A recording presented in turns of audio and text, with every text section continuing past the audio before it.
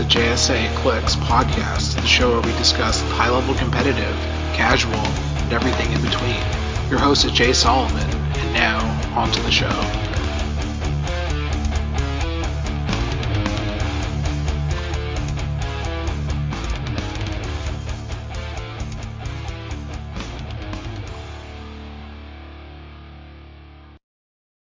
Hey everyone, this is the JSA Clicks podcast episode. We're finally getting around to talking about Notorious because we were all very busy after Worlds, so we didn't.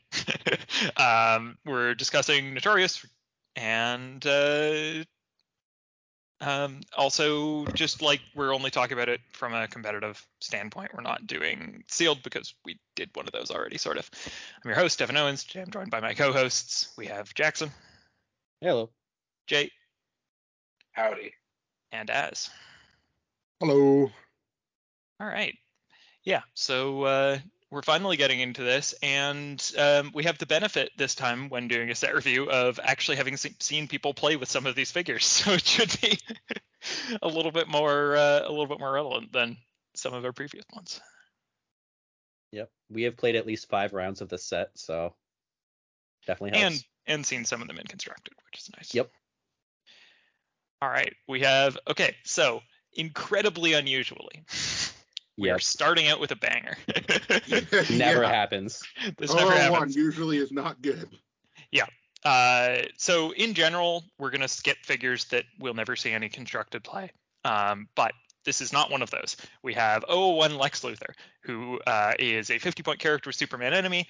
And the two incredibly relevant things: his trait, friendly characters that are adjacent to or share a keyword with Lex Luthor have the Superman enemy team ability. That's a lot of outwits. And he has the Orange Lantern core keyword, which means he gets a ring. Yep. Hold on. We should definitely explain what the team ability does because it's very rare. This is true. So Superman enemy says free if this character is adjacent to a friendly character of lower points that can use this team ability. It can use outwit until your next turn. So if you have, let's say, a goon of some kind, and you have 4 characters adjacent to it, all of those other 4 characters can use Superman team ability if Lex is there. Yep. Which is a lot of outwits. I played them on a theme in teams. Yeah. So we've covered that this figure is incredible and sealed. We talked about him being probably very good in the sealed set review, and then we played team sealed and it turned out he was very good.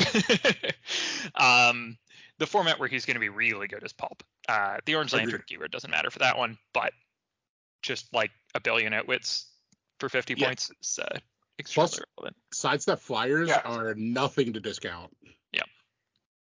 Yeah, I mean, I'm actually playing him in pulp tomorrow. I'm playing him on I guess I should post the build at some point. Yeah, so he's on the team because you told me to do it. As is why I did. Hold on. Okay, so I'm adding him to my Gotham City Underworld theme with Harley Quinn. They share Legion of Doom and Scientist. And you then only need one of them, but yeah. And then she gives him Gotham City Underworld. Nice. Yeah. So his trait doesn't say printed keyword, so. Yeah. Yep. So you're gonna play. So you're playing the 2 characters we're like highlighting for pulp on your team for tomorrow. Yeah, makes sense. That is correct. Yeah. Very nice.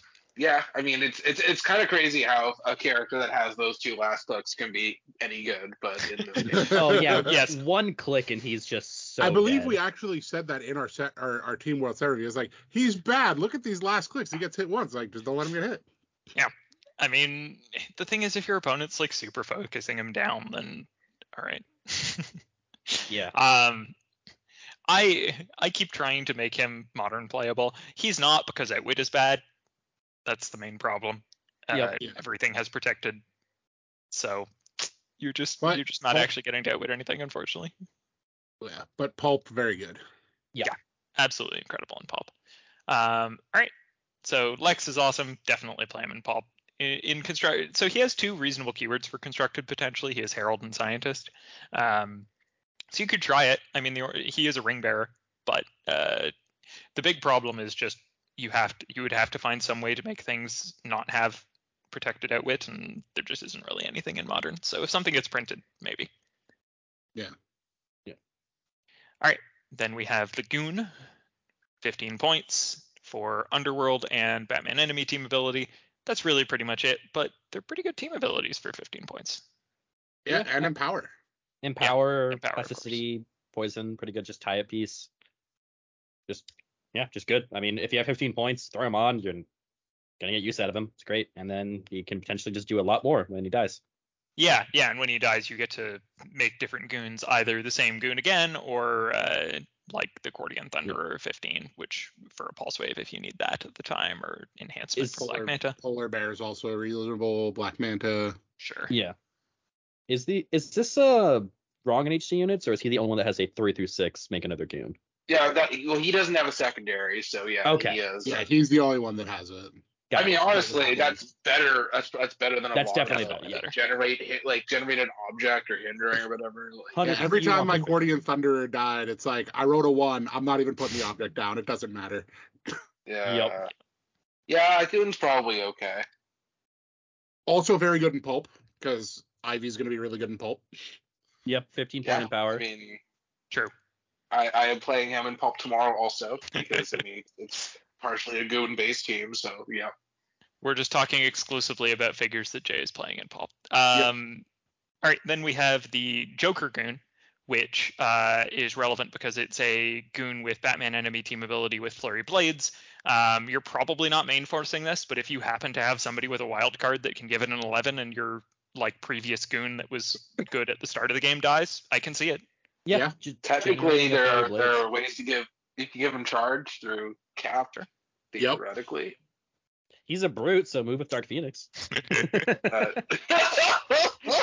He is True. a brute. It's true. He's an 3 X-Men. squares. Yeah, I think most of the use you're going to get out of this is generating them from another goon, but no, obviously you're not main forcing this. This is a great generate though. Yeah. And I mean like. So, go ahead. Good. I was gonna say, because they don't come from anywhere, just have one hanging out. Yeah. Yeah, and most teams are going to have, like, for example, a Scott Porter, who is a wild card with an 11 attack. So, great. If you're playing X-Men with Accordion Thunderer and Scott Porter, and your Accordion Thunderer dies and you get to generate another goon, and it died because somebody punched it, great. Now there's a Joker goon, it's flurrying them with an 11 with blades. Yep. Perfect. Yeah, I mean, we have the Polar Bear, who's like another fine generate, but I don't think anything special. We have Quick is just really good. I mean, destroying terrain. Yeah, it's true. And just having a Battle Fury option that just pops out. Yeah, shape change is huge, so having Battle Fury is always pretty big right now. Yeah, that's also pretty relevant on K or 1 to 3 effect, like, especially if they have to punch it. Oh, cool. Yep. Also, weirdly, the only goon that's technically not a generic because it does have a real name. Well, the real name is various, but the trait has a reference to. Oh. Black Manta Goon, though, that's pretty spicy. This guy's very good. Black Manta Goon is wild card in the game now. Yeah, so this is a 15-point wild card with Quake and Enhancement and Force Blast. All three really actually very good powers to have around. So Dolphin isn't completely irrelevant either. If you can use it as blocking terrain, essentially. But yeah, I mean, 15-point enhancement, and he can be added to the X-Men. Yep. Like 15-point enhancement does seem cool, but then in Scott or Scott. Yeah, then you have 4-point enhancement. Oh boy, Return of the Pirate like 19 points for 2 enhancements is like. Yep. Yeah. No, I very mean, Mantagoon's probably not seeing a ton of main force play either, but you should always keep him in mind if you have 15 points left over and need that enhancement. Darkseid has Secret Society. That's not necessarily true, but yeah, pretty much. I mean, there's the Riddler Goon who has Sidestep Underworld, which is always good. The White Rabbit Goon who has support, which, again, you're never main forcing this White Rabbit Goon. But no. And then the best one. If another goon dies and deals a little bit of damage. Yeah. And then, like, dual target mind control is not awful. Like, that could just happen to be amazing. But, this is kind of weird that he has 3 range when it's minimum 4 for mind control. But, That's going to trick some people for sure. Yeah. Also, both White Rabbit and Riddler have really good KO effects. Yeah. So. True. Yep. Yeah. You're not upset if you don't get to. The KO effects are either complete trash or they're just ridiculous. Like, why? Yep. here's one with a complete trash KO effect, but the figure's ridiculous, so it doesn't matter. So this is Cordian Thunderer. First glance, absolutely nothing special. This is a sidestep pulse wave willpower shape change figure, which are like fine powers. You're willing to pay 15 points for those, but it's not incredible. And then you notice that he has the Sinestro core keyword and the Warrior keyword. So he is an X-Man who can use the Sinestro ring. So this is a 15-point construct maker who can be on the X-Men and has Perplex. Yep. He's really 5 points. Yeah, I was gonna say this is technically a 5-point figure because you get a free 10 points. Yeah, I mean, this figure's absurd. I played him on my first round of the Brad tournament. Brad's ban something when it wins tournament today, so it will not be appearing in future rounds. Shocking no one. Honestly... Sorry, go ahead. I was going to say, it's funny that you mentioned the standard powers because sidestep is kind of like exactly what you want on this kind of figure. Mm-hmm. Yeah, it's great. Yeah, and like, I didn't even do that much with him. He made a stop sign so I could barrier a few times, which was nice. He and then he used Perplex, and he was 1,000% worth his 15 points. Actually, he also pulse waved to reset some stuff. He was really good in that game, actually, for 15 points. He's amazing. He's going to be seen on so many teams, and he's the main reason why generating the other goons are so good, because you're going to be able to off this guy. Yeah, he was. Exactly. Sorry. I was going to say, he was originally on my build, but I had to cut him because I had to make room for a Green Lantern TA. Sad. Yeah, I mean, that is where most of the other goons are coming in, is your Cordian Thunderer died and rolled a 4-6. Because, like, you're probably not bringing in another Cordian Thunderer unless you absolutely need Pulse Wave, because you're not getting the Sinestro Core ring, so you might as well grab one of the others that does something in that particular scenario. Yeah. And then your new goon can pick up your Sinestro ring. Yep. And equip it. Good. All right. And then we have... I do want to give a quick shout out to the common OMAC, the non-prime.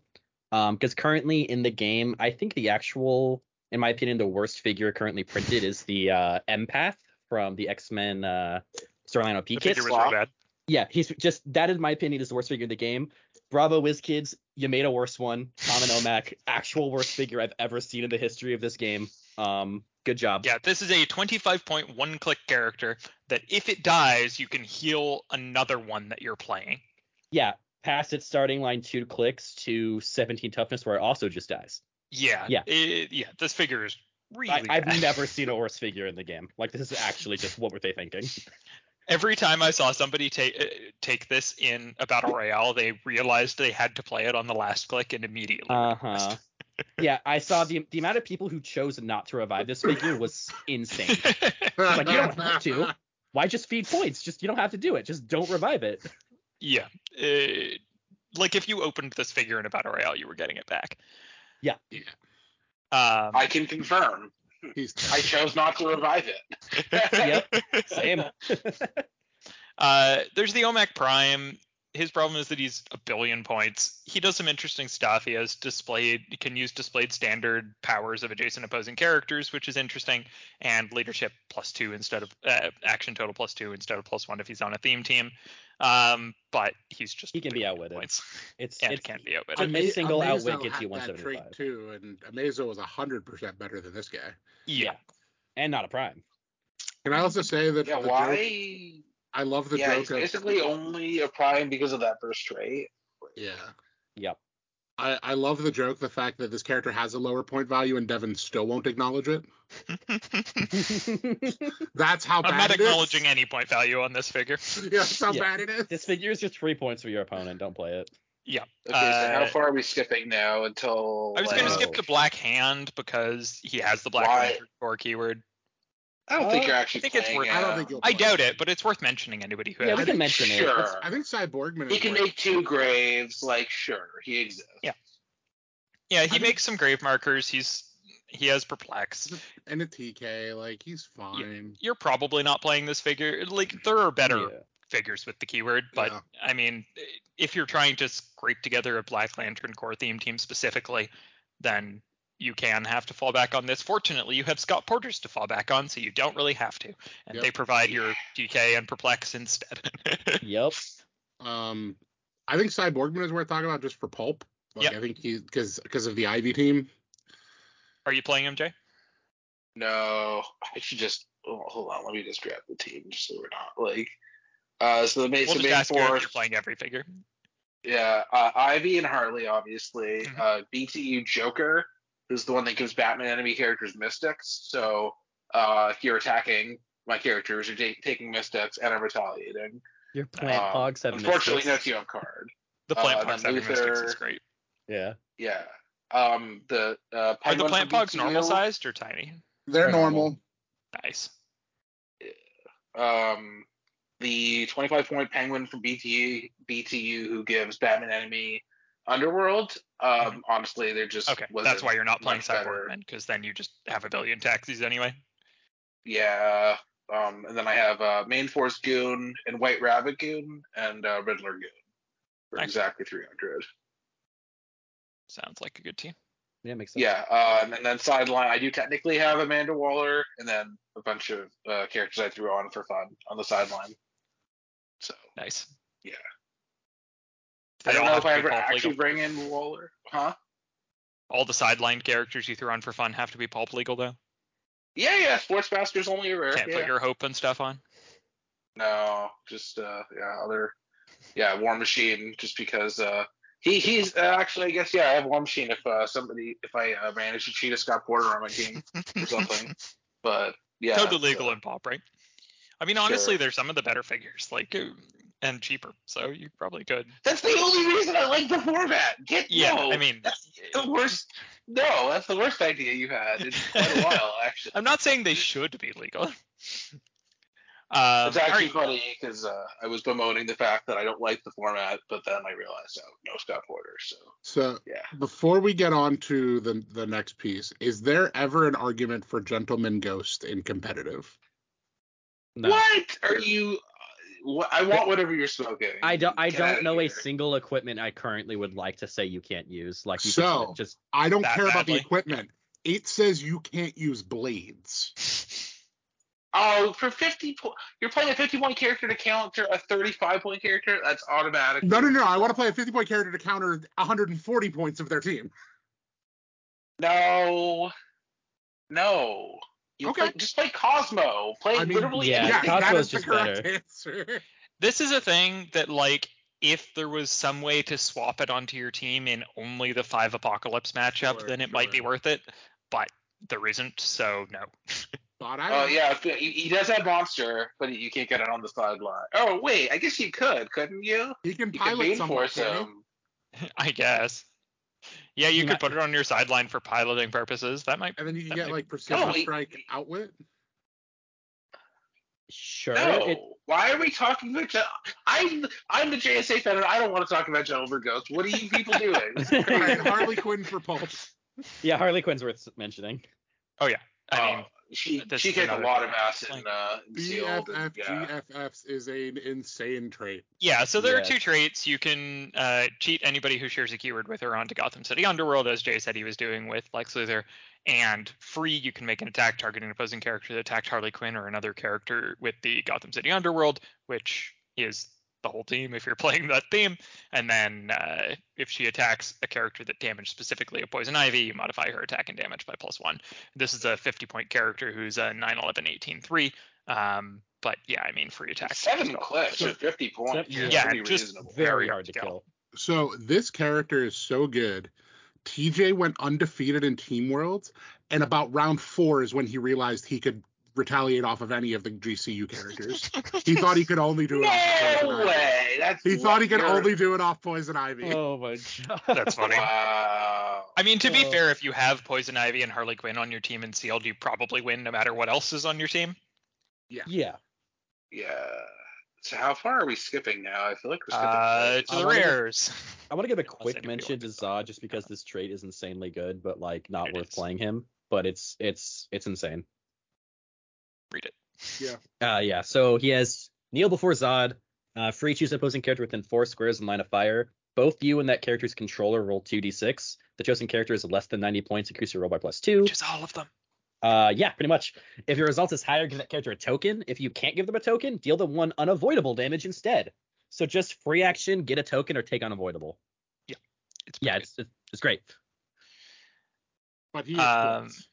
Yeah, he has 90 points to be outwitted though. So yeah, I mean, not actually playable in Pulp, but was very good. If he had Cosmic Energy, I'd make an argument. But sure. Yeah, no. We have Polka Dot Man. He's just really flexible. If you need TK in a particular matchup, he can be the TK, and if you need Barrier in a particular matchup, he can be the Barrier, and he's not easy to take out. I don't know that you actually play him ever in Pulp, but no, he's still not good enough. I don't think. Is there arguments for the Deadshot Ra's al Ghul in Pulp? Yes, definitely. Yeah, sure. Because so Deadshot has a trait. He has the whole target thing, but he has the trait that power with a range of 8 make an attack that deals penetrating, but to target a character with a target token, regardless of line of fire. And Ra's al Ghul has another trait that allows him to give a target token to someone if there is no friend or opposing character with a target token. So essentially, you can just sit back and shoot through 8 squares of anything with this combo in Pulp. Definitely can catch a lot of teams off guards. Morlock Tunnels is a map that is still unfortunately legal. And this is what you played in Team World, isn't it, Devin? So yeah, and it didn't go so well for me because I faced only either absolutely bonkers broken teams or Black Adams. Yeah. But hopefully, you can also just build around it better in Pulp, right? Like if you can fit a couple enhancements on there, so he's dealing 4 or 5 damage, then that's a lot better than 3. Good thing we found 15-point Pulp enhancement. Mm-hmm. Yeah. Exactly. Yeah. So Deadshot and Ra's we're talking about. We have Prime Ra's. He has a sideline active that friendly characters with the assassin keyword modify attack +1, which is great. The unfortunate part about this is that there is another assassin prime, which is the only reason why you would ever consider building a actual assassin team. You never play this over the other so one. You can't play this figure. Yes. But it's a cool effect, and you should keep in mind if you're considering playing this figure for whatever reason, sideline active does still apply on the map. Yep. Correct. Everybody forgets that is true. They think that because it says sideline active, it means it's only when you're on sideline. But no, if he's on the map, other friendly characters with the assassin keyword also modify their attack +1. He does not have to be on the sideline. Don't do this, but to be fair, he is a 40-point brute with Battle Fury, so he Charge, can flurry, sidestep, great figure. He's very mobile. For 40 points, that's a really good dial. Yeah. If only he wasn't a prime. 6 clicks, free regen if he has water. It's great. Because Talon is much better than him. So much better. Yeah, but we're not there yet. All right, so we have Amanda Waller. Amanda Waller's worth talking about. When a friendly standard character is KO'd by an opponent's attack, after resolutions, you may deal 1 penetrating damage to each opposing character adjacent to the last square they occupied. It's pretty good. And sideline active at the beginning of your turn, if 2 or more friendly characters that share a keyword with Amanda Waller were KO'd since your last turn, you can generate her into your sideline and from your sideline into your starting area. And she's just a leadership outwit perplex figure for 40 points. I mean, you would play this only if you had a bunch of Suicide Squad politicians and spies around, which is reasonably unlikely. Jay's team can theoretically do it, but I don't think it's likely. To be fair, no, Arkham isn't on all of them, but it could happen. Yeah. If for some reason you have the sideline space and you're playing Mephisto Scott Porter, you can put this on your sideline. Wow. Because Mephisto is a politician and Scott Porter has any keywords, so technically just this will try trigger. To get your Mephisto and Scott Porter skilled, and then bring your Mephisto back. And if they kill it, then if they one damage crit them, hit a pulse wave and KO them both, then you're good. Easy. Yeah, not likely to happen, but it'd be fun if it did. Mm-hmm. We have a couple more things that don't really matter, and then we have Talon. Talon's relevant power is when a friendly character with the assassin keyword attacks opposing characters with a target token can't use defense powers. So this is quite good. There are multiple problems with it, though. Yes. One is, assuming that you're not playing rare Ra's al Ghul, who I will remind you is an 80-point rare who doesn't do anything, this is one figure. You are making one figure not able to use defense powers. The other one is, there is a figure named Captain America who's on a Pegasus. Yeah.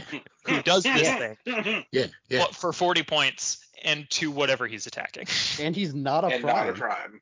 And not a prime. Exactly. So unfortunately, I think Talon probably won't actually see much constructed play. Not currently.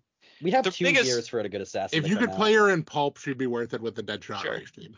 100%. Yeah, I mean, just if you can somehow justify putting an 80-point racial ghoul on your team, then she's great. But I don't know how you're doing that. Yeah. In the free racial ghoul format, maybe. Yeah, exactly. The format where you are simply allowed to add a racial ghoul to any team. Then Talon's pretty good. Yeah. Unfortunately. An oddly specific format that Adam came up with. It does sound like a thing Adam would have done. It sure does. All right. We have a couple more figures that don't really matter, and then we have the best figure in the set? ? Not true, but very close. Necron. Okay, so this figure is busted. In every sense of the word. Yeah, this is a Black Lantern Corps Deity Herald monster who has free generate a grave hindering marker within range and line of fire. Does have improved targeting hindering, not that really matters for generating a terrain marker.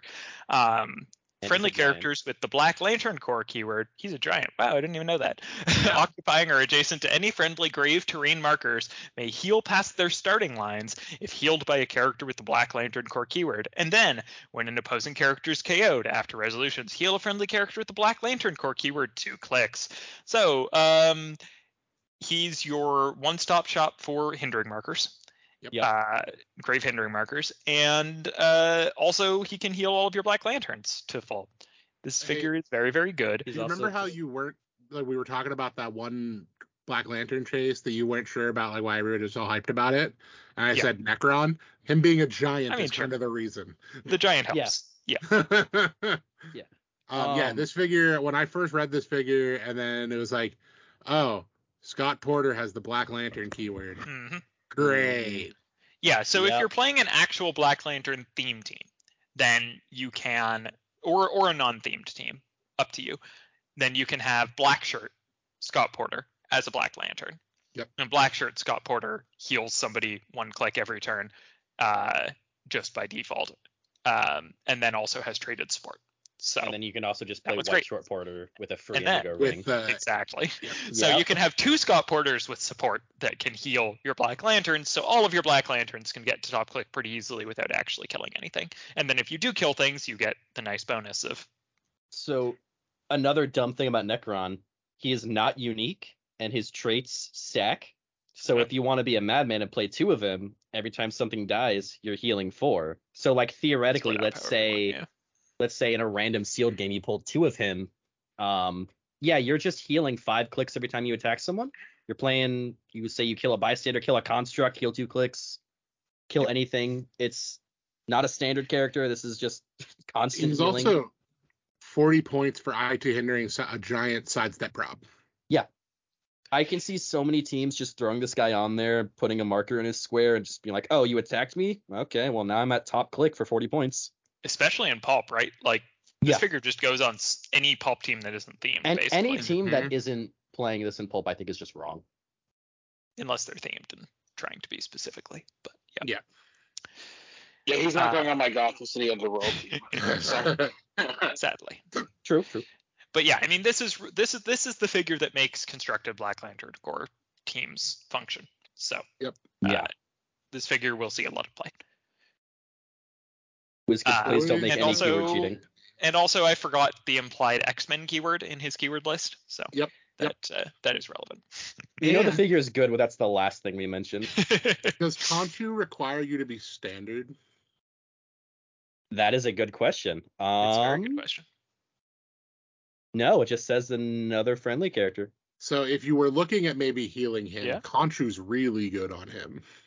Yeah, because as soon as he's off of the prob, he gets prob still. Yeah, and he's a giant that can have stealth that can make his own hindering. True. Yeah. Yep, not bad. And that's super relevant with all the Carnage Surfers running around. So, we have a lot of things that can heal past their starting line in Modern right now. I think it's too much. It's gotten too out of control. It is too many for sure. It's really like 300 points. It's no team is really 300 points anymore. Yeah. My most annoying thing in this game to me is just stuff that's just like, I'm incredibly hard to kill, and it's like, okay, that's most of Modern, if not all of it right now. It's My Kevin's team most annoying today, thing is you get for free. Yeah. my team today was 10 main force figures, an absorbing man, a Scrappy Doo, and a War Machine. Yeah. Yeah. So Plus constructs that you get Plus to the make from 14 your ring constructs you bearers. can make. Yeah. mhm. Yeah, I mean, just absurd. Yeah. All right, and then we have the best pulp figure from this set, Poison Ivy. This is gonna be the queen of pulp. So she has the same like make a free attack if somebody attacked her or somebody with the Gotham City Underworld, and then instead of Poison Ivy, it's Harley Quinn for modifying her attack and damage by +1. She can also, for free, generate a bystander that is a, I would say 8 attack, but it has Batman enemy, so really it's an 11 attack.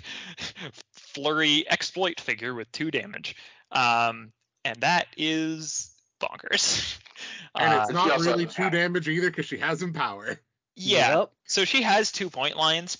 I think even in constructed, you're playing her at 80. I could be wrong, but No, I agree. No. That makes sense. No, you definitely are. the stealth plus empower are both really important because her generating a thorn bystander is an attack power. So if you let an opponent outwit that, then she's pretty useless. So having stealth to avoid that is pretty nice. Plus, just getting your attack power, like you get poisoned on the 50-point line, and like now you're just sure, and you don't have the attack power anymore. bad.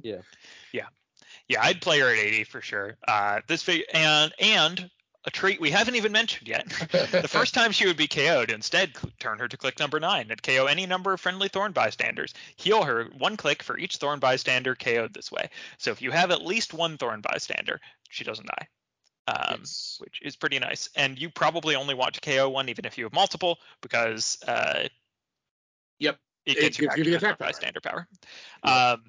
So one thing to keep in mind when you're playing this in Pulp, you should probably just generate a Thorn bystander like in your starting area before you leave your starting area and just leave it there. That was what I was planning on doing, Yeah, because you have a max 4, and you're just not going to be generating 4 near your opponent. There's no way. They're going to be dead or she's going to be dead. Exactly. Like your opponent can't leave them around because they're normal sized characters they have to break away from. So they have to like poison them or kill them or whatever. They can't just leave them sitting there. Yep. One thing to keep in mind when facing a Poison Ivy, hit her to click 5, 6, or 7 and then never touch her again. Yes. Or pulse wave her. Sure. Yep. To death, you mean? So hit her down to if you get her to like click 8 or 7 and Blue Marvel can then just pulse wave her and kill her. Yeah, her resurrection is a protected pulse wave, so she can just die to it. Yeah, and that seems fair here.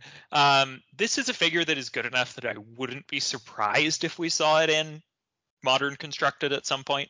Yeah, I don't think it's one of the best figures in Modern Constructed, but I would be incredibly unsurprised to see it there.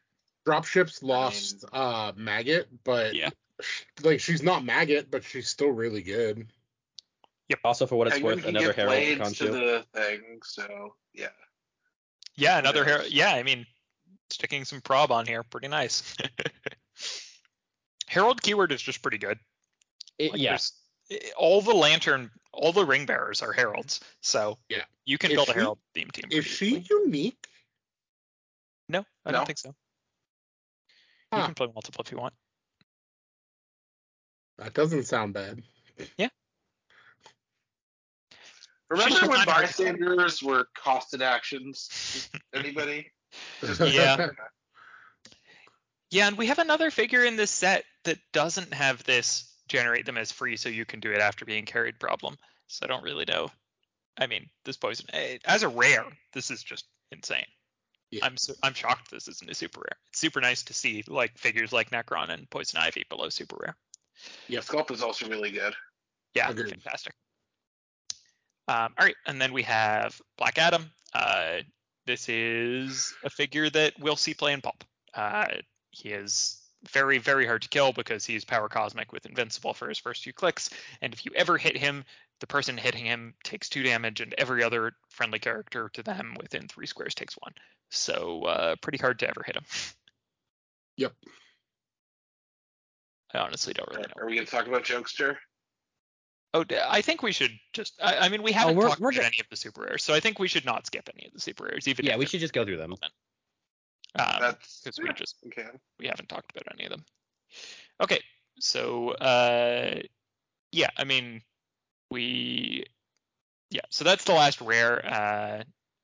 So that's everything for Pulp. The big hits for Pulp are Necron and Poison Ivy, and then also some great goons and Lex Luthor and Harley if you're playing a theme team. Yep. And some other reasonable stuff. Like, this is a great Pulp set. Yep, yeah. This set is changing Pulp a lot. For sure. Yeah, that plus rotation means Pulp is sort of a completely different format. It'll be interesting to see whether it'll be a fun one. All right, we have the super rare The Joker. He's charged plasticity when an opposing character within range is knocked back. After resolutions, you can place him adjacent. He has poison whenever Joker uses it. Characters occupying or adjacent to a friendly smoke terrain marker considered adjacent. At the beginning of the game, generate 2 smoke terrains and markers in any square. If you aren't the first player, generate 4 instead.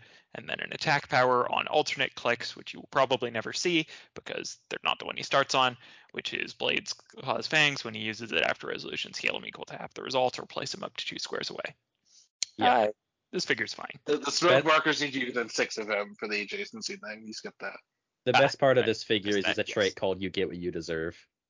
True. Yeah. And Tap Dance on Your Grave. Yep. Good trait names. Very thematic names. I really wish that this character and Molecule Man existed together. Yeah. This character's fun. Yeah, he's fine. He's probably not going to see much play, but Sidestep Underworld is fine. He's a fun little one. He's an X-Men. We have Jokester, who's Gotham City Underworld, and Celebrity. He's a wild card. This is the prime version of that for previous Joker. He has Perplex. Jokester can use Perplex up to 3 times per turn, but can't target the same character with it more than once. He has Prob. When an opposing character rerolls a die or replaces a die in a roll, after resolutions, give them an action token, and if you can't, deal them 1 penetrating. So, if you give this guy the Sinestro Ring, he can -2 3 opposing characters, which is pretty good. He is only 4 range, and he doesn't have any improved targeting, so it might be a little difficult to get that the line of fire to do that. But I mean, if your opponent has like 3 attackers that you can -2 to attack to or whatever, then you can really hinder what they're trying to do.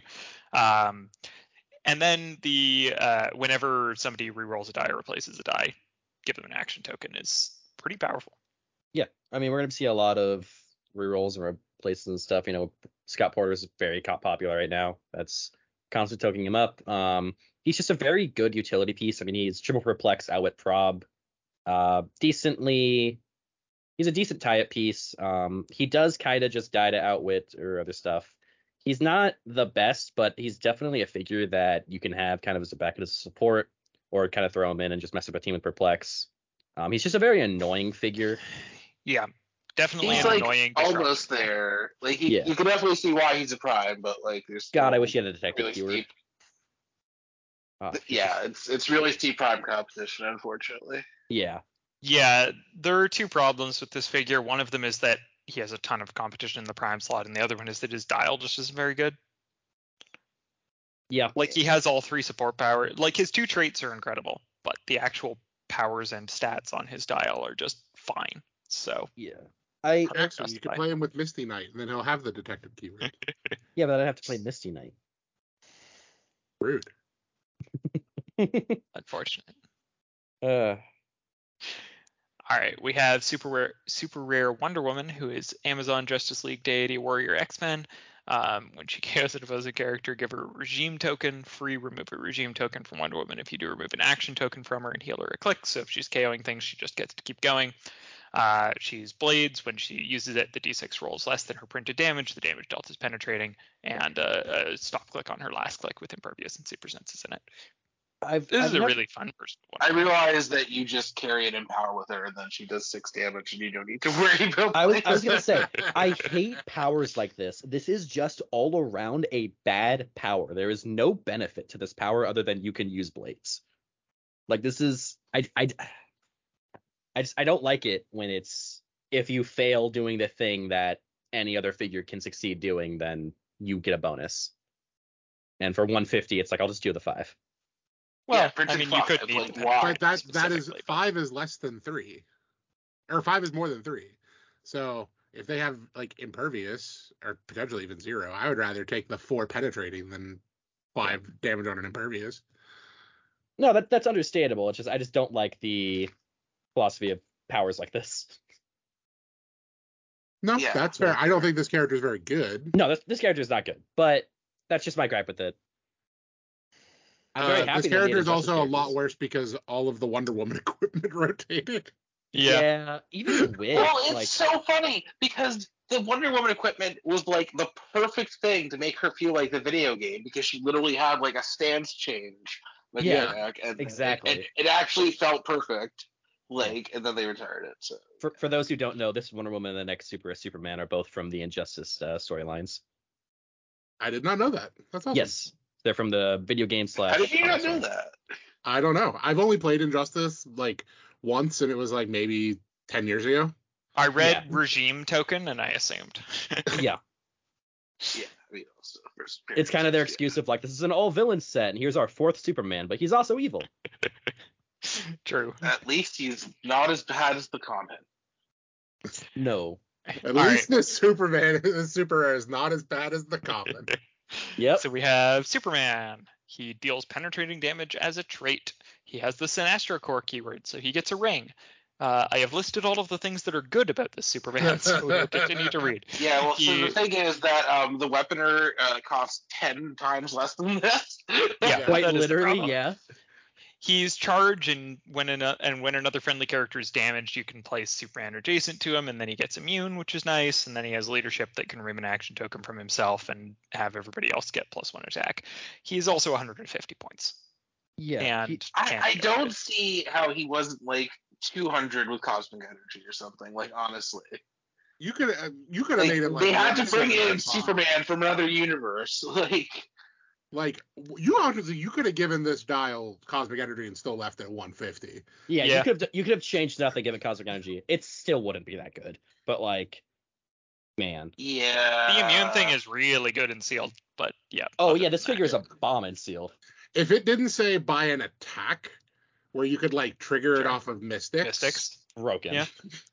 Yeah. Then that'd be real good. Yeah, you could literally just run across the map, get something Mystic, put him next to them, and then charge in and then he has him immune. up well immune. Yeah, that'd be pretty good. Yeah, if you could guarantee that he had immune every turn, he would be very good. But you can't really, because they're just going to be attacking him instead of other friendly characters. So yeah, if you could have a fully invincible character, I think it'd be pretty good. Yep. We have a lot of time on characters that aren't good. We have the two Faces. They are the same character, but their dial is backwards. One of them is much, much better than the other, and that's the one that is running shot with energy explosion, energy shield, and prob. And the other one just gets worse stats and outwit blade stealth for some reason. So I would much, much rather have this one. You can replace him with the other one you can't. If you flip a coin, you get heads. You can modify his combat values +1. Otherwise, you have to replace him with the other one or deal him one unavoidable. And then the really weird, interesting thing about him, which is when Two-Face makes an attack with a single target, instead of rolling 2d6, you can flip a coin. On heads, the attack is a critical hit, and on tails, the attack is a critical miss. Yeah.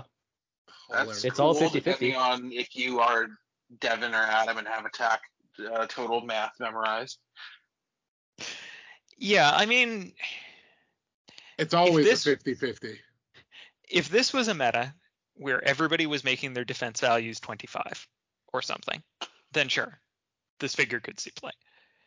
This is instead a meta where everybody is giving all of their figures 3 rollouts.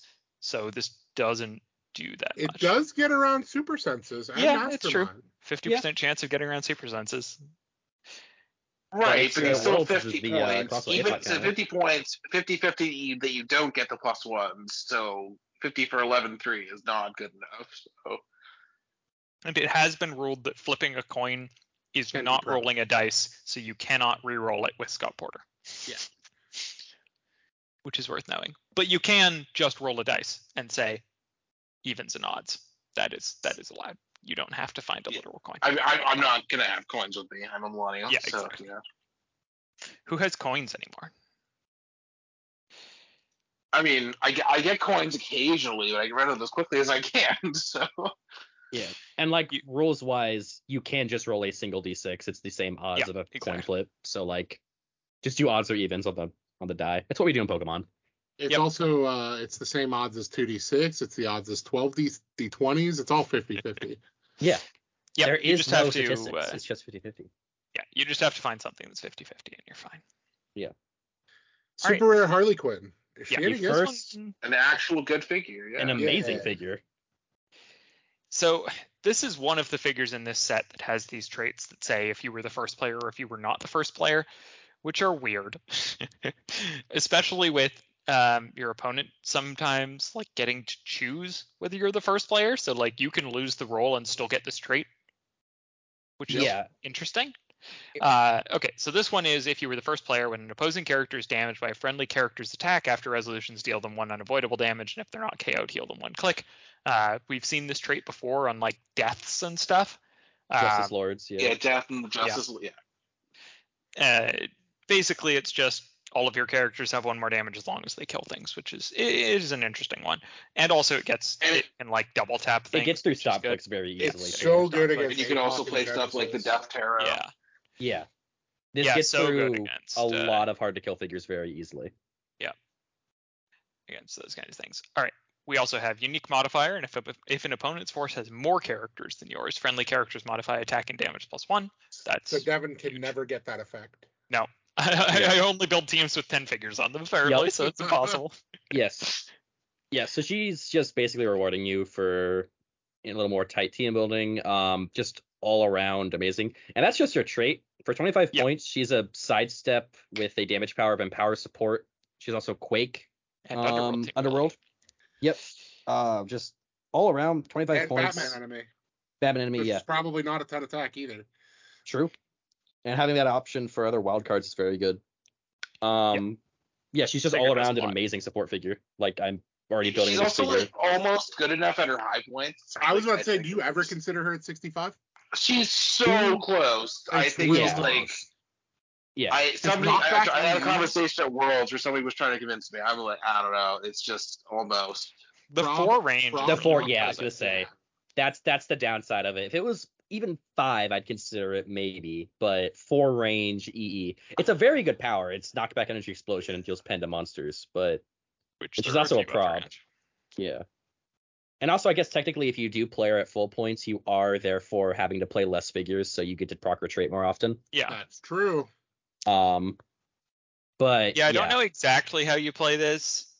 She would probably be good with like, I don't know, a couple of Poison Ivies at 80. I'm looking at her with Prep Spider-Man. She's very good on that scenario. He's back to dealing like 7 damage a hit. You're just replacing the Necrosword knockback with her trait. Exactly. It's like, I'm randomly at 12-5, then Osteals and another affordable. It's great. Nice. Yeah, she's very interesting. I definitely think she'll see play. Whether her biggest problem is keywords. She just doesn't really have any good ones. Yeah. So you're playing her on a scientist. Problem Underworld is not nothing. Yep. It's not nothing. It's not a ton. I think this is probably my most excited figure from this set. I'm just I'll be really interested to see how building weather goes. Yeah. What do you mean? What about the Hal Jordan, who's so good? Listen. We'll get to him. Oh, sorry. I meant to say as good as Hal Jordan deserves. All right. Then we have Super Rare Poison Ivy, which I'm just going to let you talk about, Jackson, because you're much more excited about this figure than I am. So this figure is good situationally. I don't think we're in a meta where she's currently that good, but she has a trait. For all characters with this trait, when a character is given an action, if an opposing terrain marker was destroyed during that action, after resolution, score 5 victory points and generate a plant hindering marker and a square of destroyed marker, and then that modifies defense +2 instead of 1 when it hinders line of fire.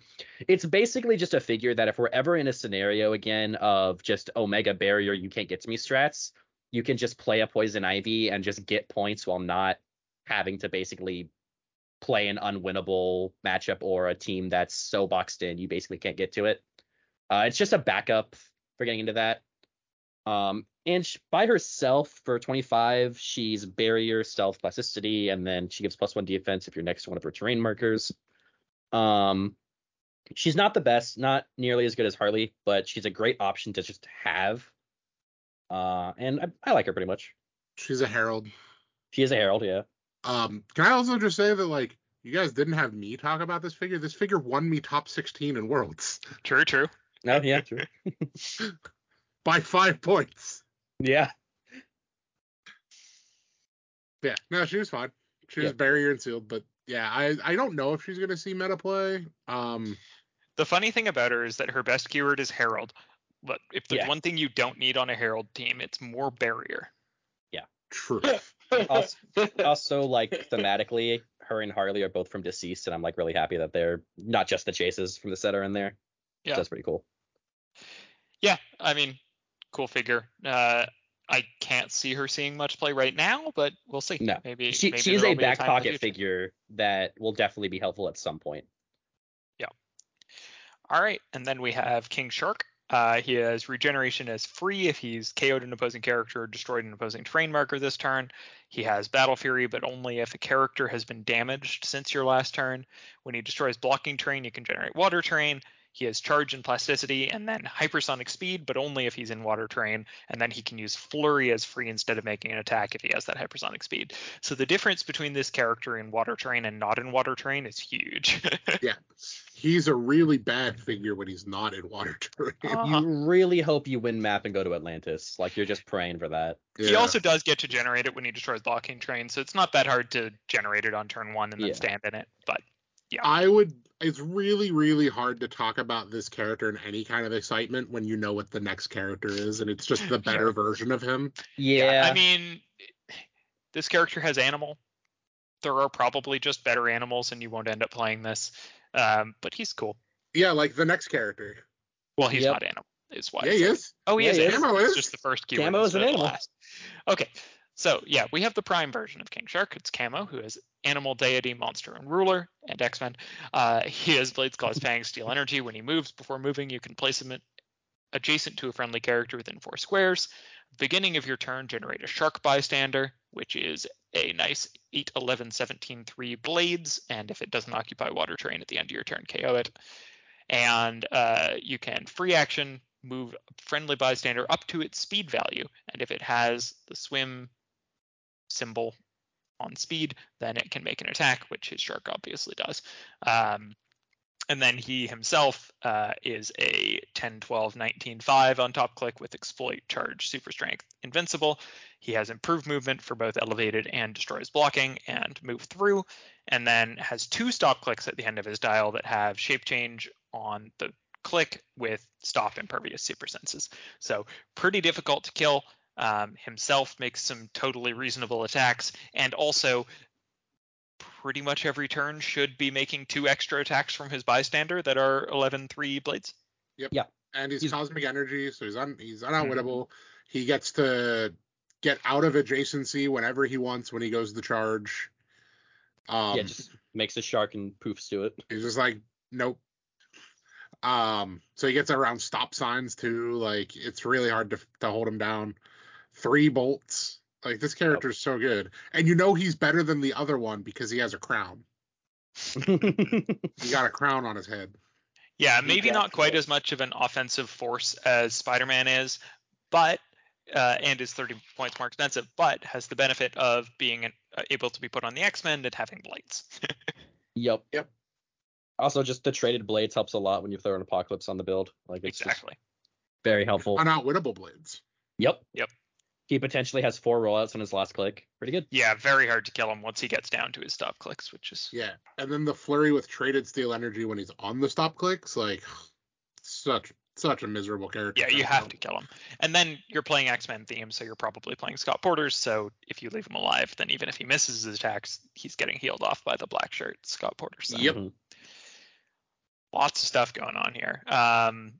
Obviously, if you can hit him to his stop clicks and then Cosmo away impervious and knock him back into a wall twice, he'll die, but not every team can do that.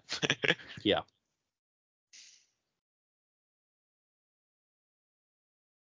Catwoman? Yeah. I don't think she ever sees play. Yeah, is anyone interested enough in Catwoman to say a ton about her? I don't know. I feel like there has to be something. Like, I don't know. I love the idea of giving her mystics and like, I don't know. Fair. Right, but when are you ever attacking this figure? Like any game, Right, like so the even with problem is- Spider-Man, I don't know if I would. Right. So the problem is that like with any Don't Die team, is like, why doesn't she start with charge like for 90 points? Yeah. Like it's Yeah. just ridiculous. Just to say what she does, she has a trait that Catwoman takes a maximum of 1 damage from effects. That is just everything. And then when she is damaged, generate a cat bystander. The cat bystander is just like a 6/7, 16/1 that's like super senses Batman enemy. Kippy Joseph or Mastermind are healed. So yeah, she just takes 9 instances of being damaged to actually die. But she's just so ignorable. So it's just Yeah, like, I also like the fact that they didn't warrant giving that trait protected pulse wave. Yeah. So I if you mean, get like yeah, that's Batman, the Relevant best again. thing you crit pulse. There are some characters that get to do full damage pulse waves. Relevant against Prime Nimrod and no one else. Superman. And deceased Superman. Yeah. Yeah. No, you want to. No. Yeah, I mean, a few people who technically do it.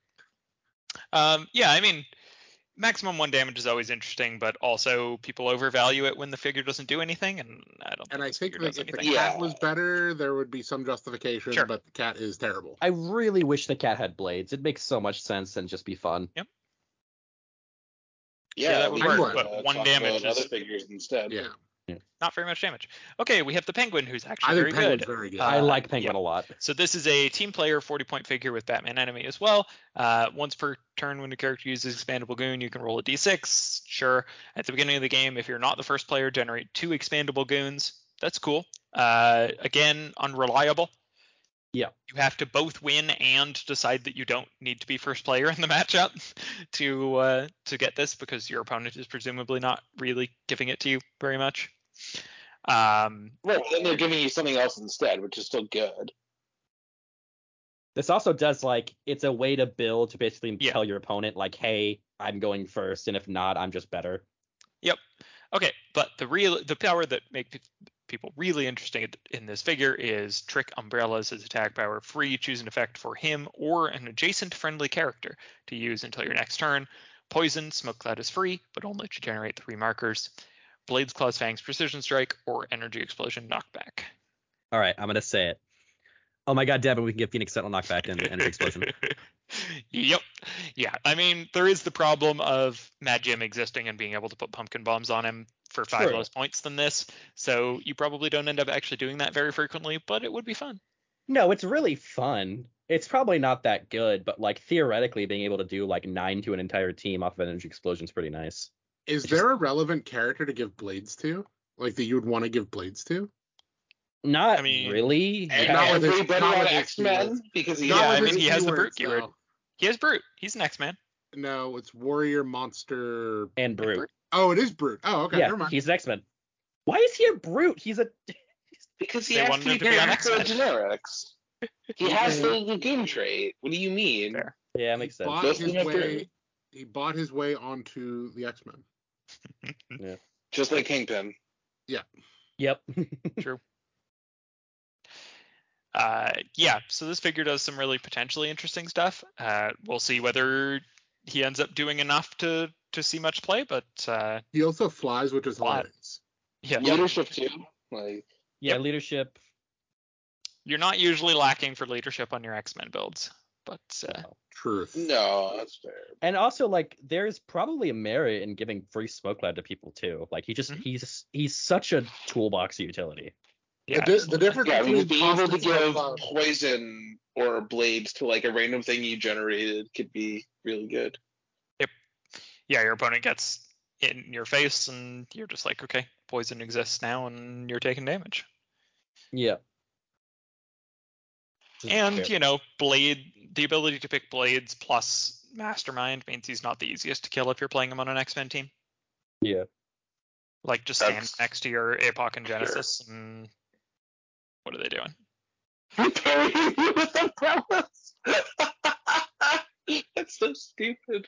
Just Mastermind to Apocalypse. Perfect. That makes sense. That's it. Yep. Oh yeah. Just try to hit your parry, fail, Mastermind, try to hit his parry. Great. Easy. Frank the Plant has the best trade of all time. I will not accept any argument. Yeah, so we have Frank the Plant, who has very few keywords. He's just Arkham City, Gotham City, Underworld, Arkham Asylum, Gotham City, Underworld. He can be carried as if he had Tiny, and he can be given non-free actions after being carried, which is nice. He has Blades, and when he KOs an opposing character after resolutions, turn him to click 1. Note, you don't really want to do this. His click 1 is much worse than the rest of his clicks. No. So it's like one of the craziest traits. And like, oh, what do you do after being carried? You can smoke cloud. Yeah. As a costed action. So the problem is if he had literally anything, it would be a bust hit. Exactly. So. Like. Yeah. So there are things you can do with this figure. Like, you can give him equipment, you can put him in the lava on turn 1 and then carry him up on turn 2. But I still don't think he's that good. No. Oh, but he tests positively with audiences. Yeah. And he gets. I love how I mentioned the trait. You essentially skip the name of the trait. So the trait's called "Someone Carry My Pot." It's amazing. Yeah, it's good. Yeah, he just doesn't quite do it. Why doesn't he have at least like a printed 3 to start? Like. Yeah. I mean, putting him in lava is fine. If he had Flurry on click 2, then sure. Yeah, it just takes 2 turns, and then he's a 50 point. Yeah, he's just, it's too much. No. Yeah. Unfortunate. Yeah, they realized how powerful the trait was and made him very weak to accord with that. Which is like reasonable. Not Sam Cap? Aww. Even if ID cards were... Actually, he's 50 points. He would be pretty good with ID cards. He'd be pretty good with ID cards. I thought he was 40 for a second and was like, he's too few points. But no, 50 is not bad. Yeah. Unfortunately, they're banned in every format, so it doesn't matter. Nervous Tetch. Yeah, so we have 2 figures in the next 2 that people are interested in. So I'm interested to see whether you guys think they're good. This will be the first time I'm reading them. This figure is awful because #unerrata Nervous Tetch. I want to play a Gotham Giddy theme team. Oh, God. Why do the Gotham Gritty? Yeah, I'll play the Gotham Gritty theme team. So this figure is Mind Control. When he uses it, he can target characters with a control chip token regardless of line of fire, and after resolutions, give each hit character a control chip token. He has 6 range, 3 targets for his Mind Control. That's pretty good already. At the beginning of the game, if you were not the first player, choose up to 2 opposing characters and give them a control chip token. Not bad. Your opponent's never letting you do that. Yep. This is the problem. Yes. But this does just basically say, hey, I get to go first this game. Yeah. Unique modifier, opposing characters with 1 or more control chip tokens modify attack and damage -1. This is why your opponent is never letting you do this. And when an opposing character attacks and hits all targets after resolutions, remove the control chip token from that character. But presumably at that point, they're close enough to you that it doesn't really matter. You can shoot them anyway. So note that it says opposing. Perplex. So hold on. Yeah. So it's opposing with it. So when you Mind Control them, they are not opposing, so it will not affect them. I mean, they'll have the token, but it won't do anything. Right. I'm gonna say, like, yes, the trait says, like, I just get to go first, but you can go first. You're really playing a 245 point team. Yeah. Yeah. Like, the modify attack and damage -1 is fine, but most teams just have enough perplex and enhancement and stuff. Okay, so you're giving your opponent's playing 2 Carnage Surfers, and you've given them both -1 attack and damage. Oh no, they're playing a Scott Porter and a Scott Crampton. Now they're only attacking at 12 and 4. It's not that big of a deal.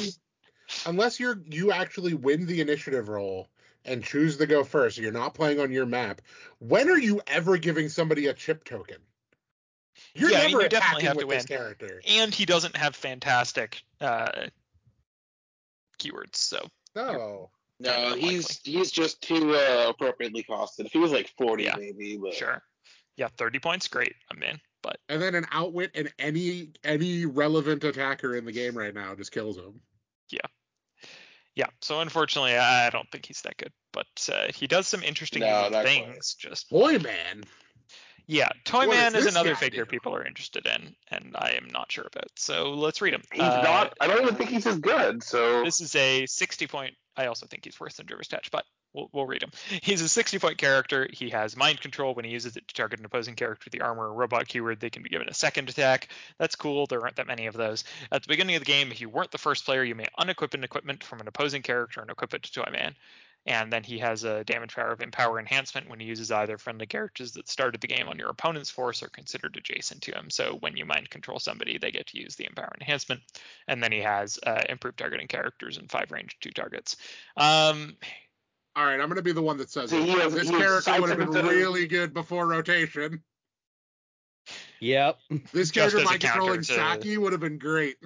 Yep. Yeah, both mind controlling Saki and stealing Necrosword would have been pretty good use cases for this character. Saki gets to go 12 for 5 twice while he's mind controlled.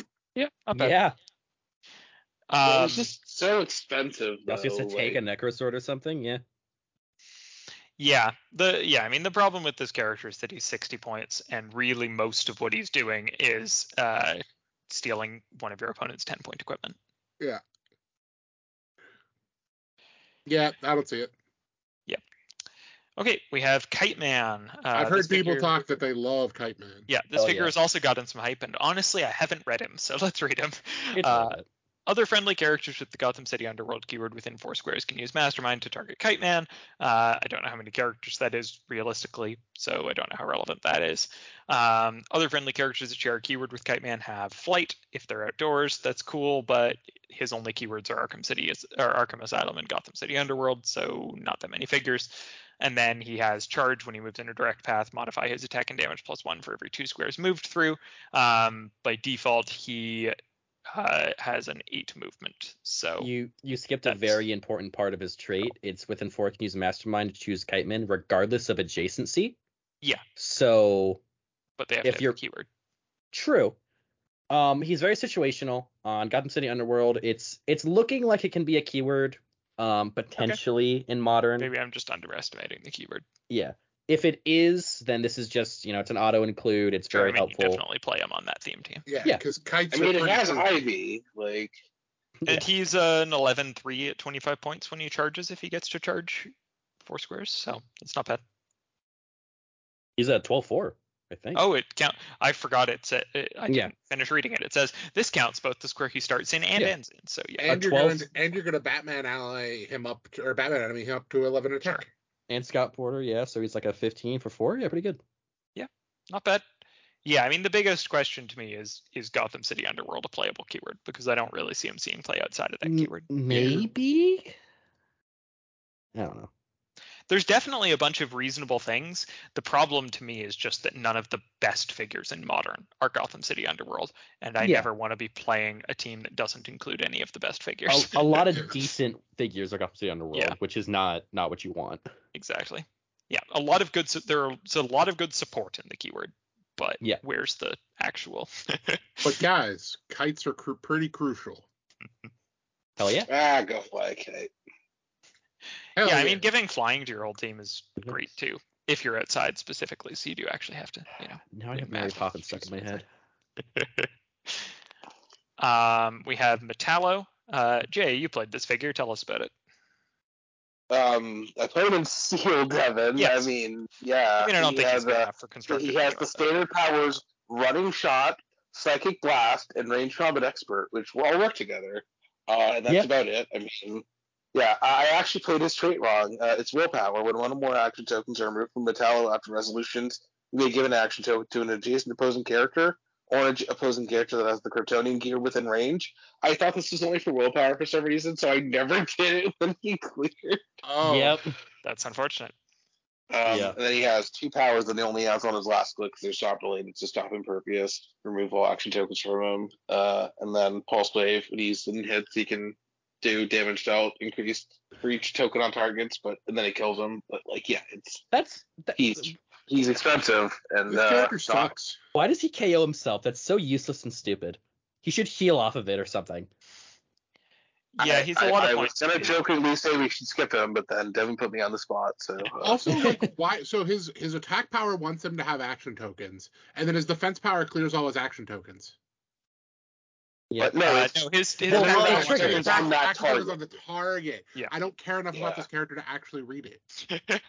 Yeah, I mean, this figure is just not very good, unfortunately. No. Yeah. Golden All right. Glider is sweet though. Golden Glider Yeah, she is very actually cool. good. All right, so we have a movement power of she's a wild card. She has only Gotham City Underworld, really. She has hypersonic speed, unique modifier. When she moves through an opposing character, modify that character's attack -1 until your next turn. Why this needed to be unique? I get why it needs to be a unique modifier, right? So she can't just move back and forth through the same character for multiple times. Okay, that makes sense. When she makes a close attack, she can choose to target all adjacent opposing characters. And then she has Blades, Claws, and Fangs, but may use it if targeting multiple characters and rolls a separate d6 for each hit character.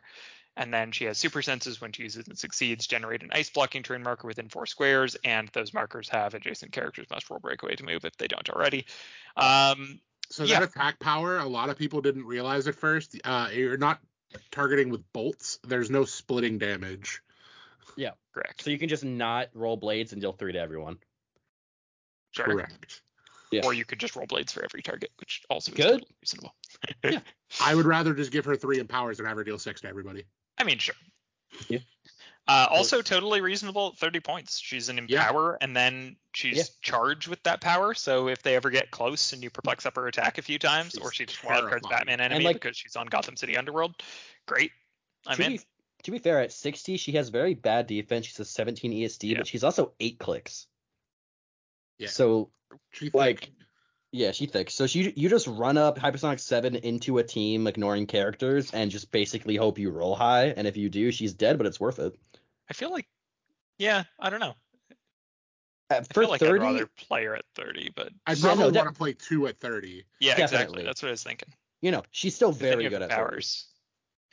Yeah, I mean, if Gotham City Underworld is a playable keyword, this seems like a figure that would be on it to me. I wouldn't be shocked if I saw an unthemed playing this at 30. Sure. Yeah, I mean, that attack power is just potent, and she's not costed such that she needs to use it to be okay. Yeah. Robin King sucks, right? And that's all we need to say about him. Batman. Yeah, I mean, this is an assassin, and you get to equip equipment when opposing characters drop it, but you would have to Devin, kill we all them. have a limited amount of time on this earth. Can we please? Yeah. The one thing I'll say about this figure is during Team Seal, when we were opening our boosters, I opened this and looked at both of you and said, I'm so sorry we wasted a slot on this. We wasted a super slot on a Robin King. I played a team with a bunch of assassins on it, and I did not play this figure. Because why would you? Right. I could barely give this figure away. Black Lantern Batman is the best Black Lantern chase. Yeah, it's not even close. So I'll kind of go over this one. So we're not going to really look at their full point values, but he's 40 points. Batman ally. So he has free generate a grave hindering terrain marker in Batman square. If there's already a friendly grave marker in his square, he gets to be placed into any other square with a friendly grave marker. So anywhere on the map, doesn't care about range, line of fire. When it's not your turn, lines of fire drawn to friendly characters through any friendly grave hindering terrain markers are blocked instead of hindered. That's really good. It's very good. Important to note, if you have IT hindering, it gets around this because it's never hindered in the first place. Therefore, it doesn't become blocked. Correct. So it's still very good.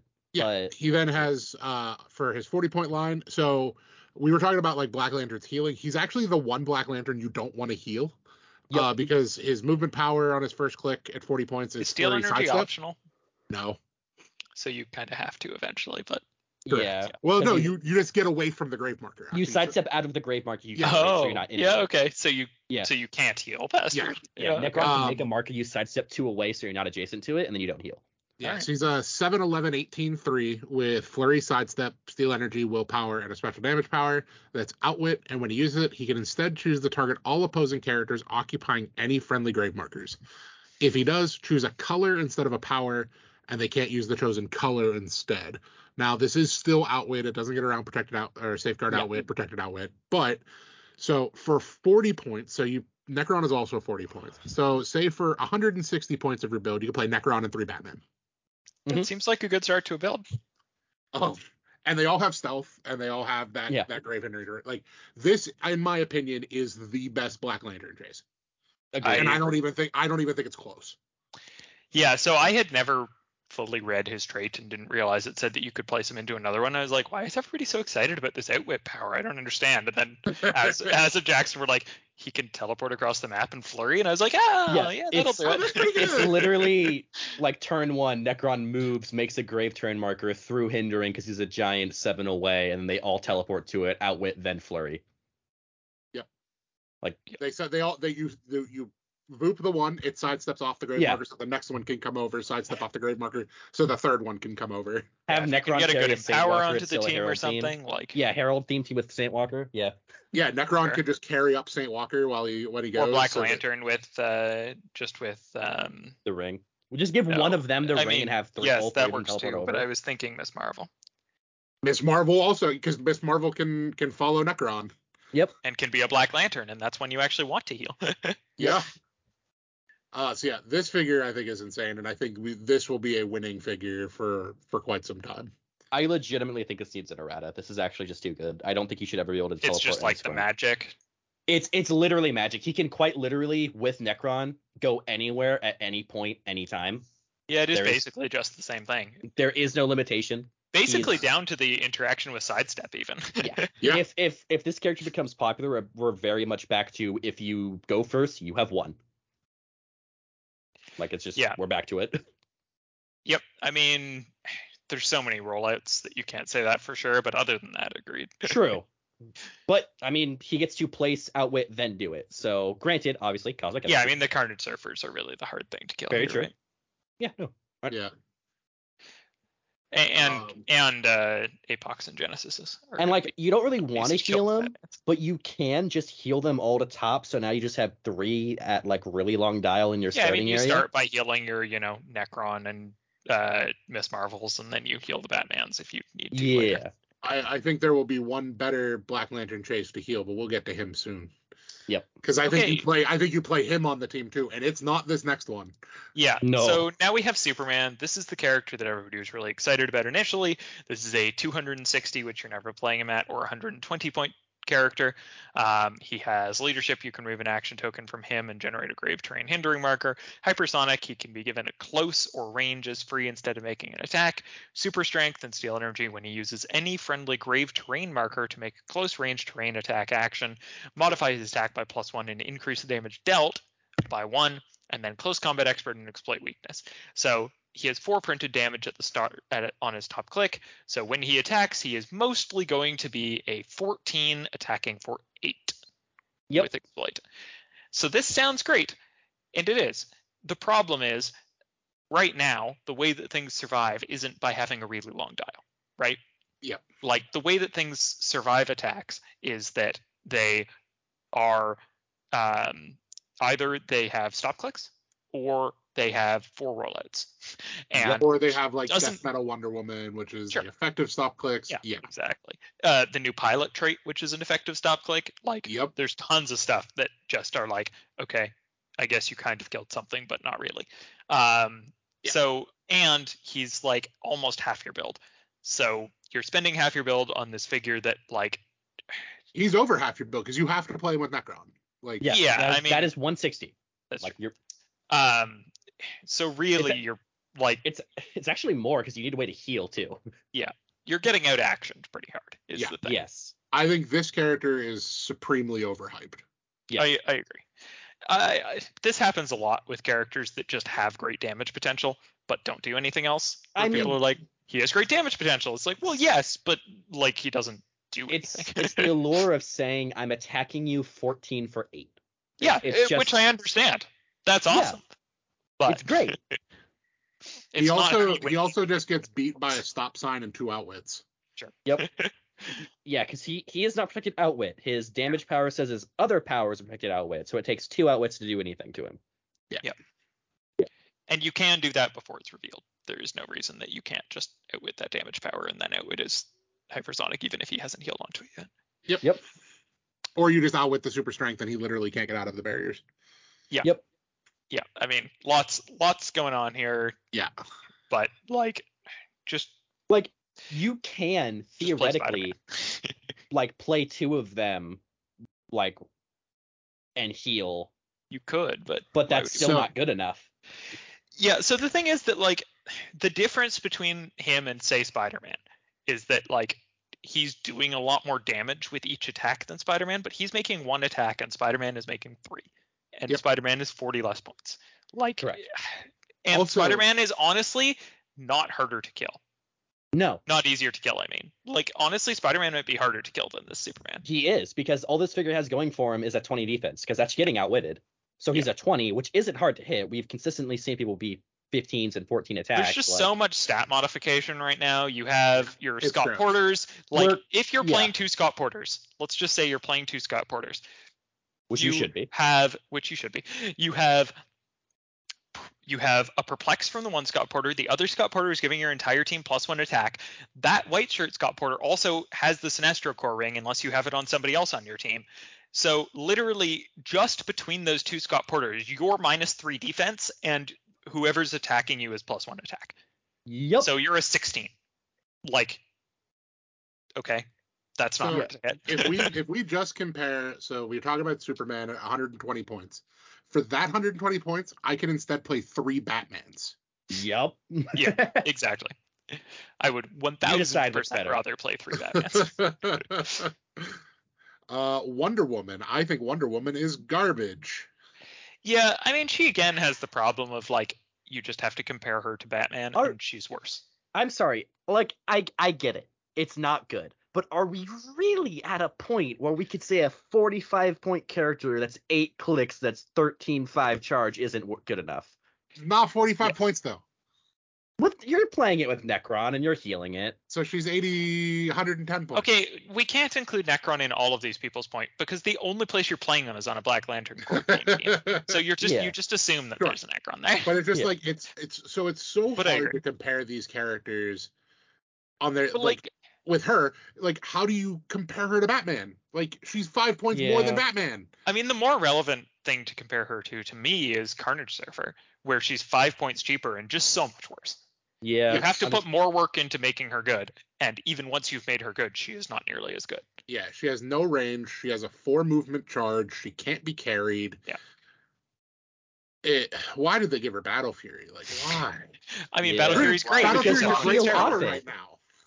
You heal off the Battle Fury, that's why. True. And then try to Mystics yourself back to the Battle Fury so you can hit things with Shape Change.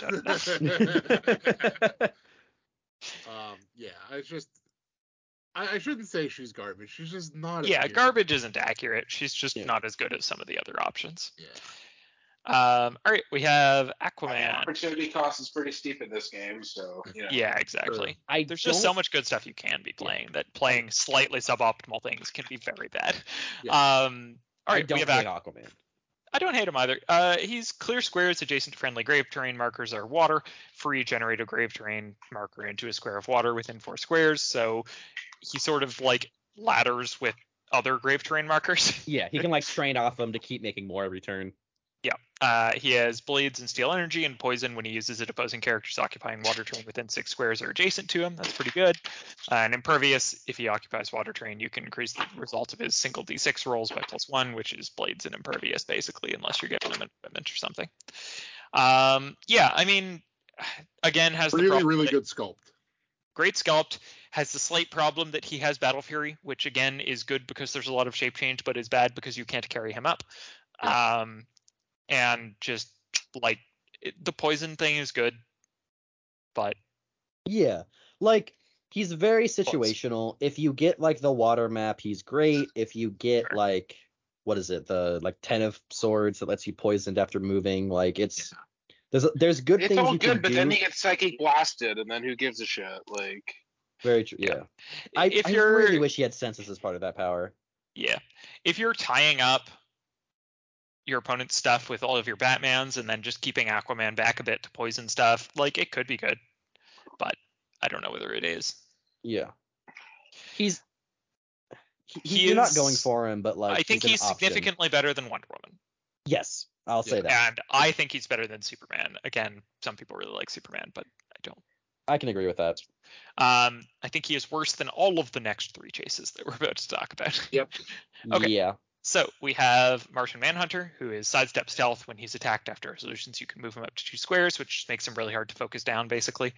Although he doesn't have that once you've healed him. You have an attack power, which is Psychic Blast, Steal Energy, but for both close and ranged attacks. Range, improved targeting with characters and elevated and hindering.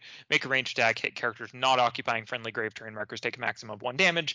You can read that as range, improved targeting, make a ranged attack, because they're always going to be occupying friendly grave terrain markers in the teams that you're playing them on. Yep. And after resolutions, move a hit character up to 4 squares and generate a grave hindering terrain marker into their square. And then he has shape change when he uses and succeeds. After resolutions, deal the attacker damage equal to the number of action tokens on them. I played this character in Sealed. Yeah. Were you happy about it? I didn't have a Necron, so I actually had to play him at 160. And look at this. Honestly, like, to pull a Necron with this Black good. Lantern chase. The best part about him is his improved movements. Yeah, so he has fantastic improved movement. He has okay range. His biggest problem is just he's outwittable. Yes. Yep. If they outwit the shape change power and shoot him twice with a Carnage Surfer, he's very dead. Yep. I honestly think this is probably the worst one. Yeah, it might be. I think he has some good stuff to him, but it's him or Wonder Woman. I think it's Wonder Woman. That's fair. I think Manhunter's better than Wonder Woman. He has some unique stuff, right? Which like you can, because Necron's a giant. We're really simping for Hal, huh? No, I'm kidding. I am. I mean, there's some interesting. Hal does interesting stuff. Namely, he has a team ability. We'll get to that. Yeah. Still talking about Martian Manhunter though. Hey, he has JLA. That's not the bad. thing about the improved targeting thing is that you have a Necron who also basically has most of this improved targeting because he's a giant and doesn't need to see the characters to put terrain in their squares.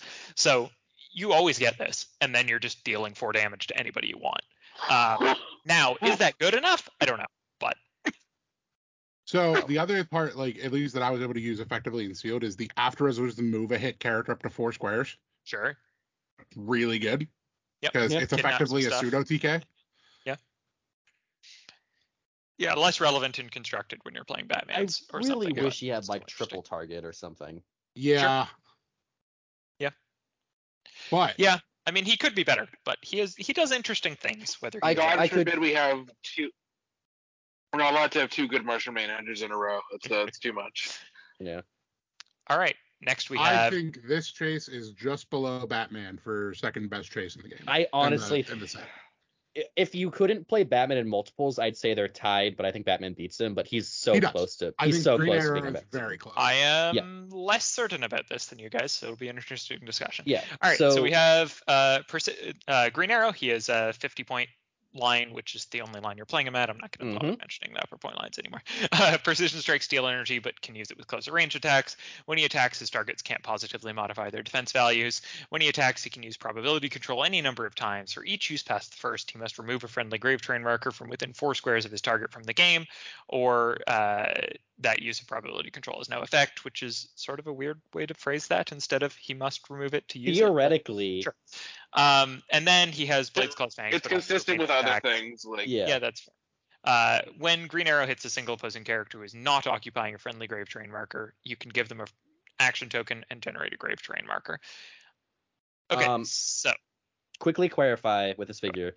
No, you do not get the effects of any swords you equip to him when you use that power. It is a completely separate instance of blades. That's a good clarification. You cannot use it with range. If you use the sword's blades, you have to use his blades from his attack power. Correct. Yep. Okay. Yeah. So I'll go with my reason why I think he's so good. Yep. 50 points for. I will talk about him at his highest stat line. So 50 points for a 13 for 3 with 11 swing on a character that has precision strike, can't positively modify values, which I know we've talked about. Like defense values aren't super high right now. But this is a character that'll probably Scott Porter around. They're always +1. Basically. This character will probably never miss. No, he can't miss. Unless you're the unluckiest person on the planet, he can't miss because you're always playing Scott Porter, so he's +1 attack. He has JLU or JLA +1 attack. He's a 12 with RCE. That is a 15 attack They cannot modify their defense values, and he has literally infinite props. He can't miss. So the other part is his improved targetings are hindering and shoots out of adjacency. And why this is important is we've talked about all of the rollouts that everybody has. He has Precision Strike to deal mostly with the super senses, and he's a range attacking character to deal with the Apocalypse rollouts. That he can never not make a ranged attack. Yep. And he has blades for the own Apocalypse. And he has blades for the ranged attacks. Which Yeah, means I mean, he's also paired with APOC, which means he has a blades rollout. Yep. Yeah. So my only thing is that I can't stop comparing things to Carnage Surfer. Fair. I think what you don't get in terms of survivability and mobility, you get in guaranteed, just you're guaranteed to hit something. Like, it's the guarantee of, yes, you are risking the blades. Genesis makes it a bit easier dealing 3, but he is guaranteed you are hitting something. You're taking something out. Unless you're rolling 4 crits in a row, like you're taking something out. He just doesn't deal that much damage. Yeah, that's my problem with him. It's like there's a lot of talk for not hitting, you're not missing, but you're not doing a lot of damage either. You have blades. Like, if you roll a 6, great, you have blades. That's minimum 3 because you're almost definitely playing Genesis with him. Like, that's sure, fine. The minimum 3 is good, but I just don't think 3 damage is that good. This is 50 points we're talking about, plus all the setup to like get him to the good clicks. Like, I'd rather be dealing 5 damage. Like, I want this to be good, but like I just not. But I mean, yes, it is blades, obviously. There are ways to mitigate that. You have tarot cards, you have Genesis. It's obviously not going to always be guaranteed, but the amount of times that he's going to be dealing very good damage for guaranteed hits is great. Also, if we're talking about a constructed build, I know I'm not trying to use like a whole build to talk about like the comparisons between one character and another, but he gets something that Carnage Surfer doesn't. And that's really like the effect of the being able to pair very well with Batman. Batman Necron. So he gets protection from Surfer. Yeah.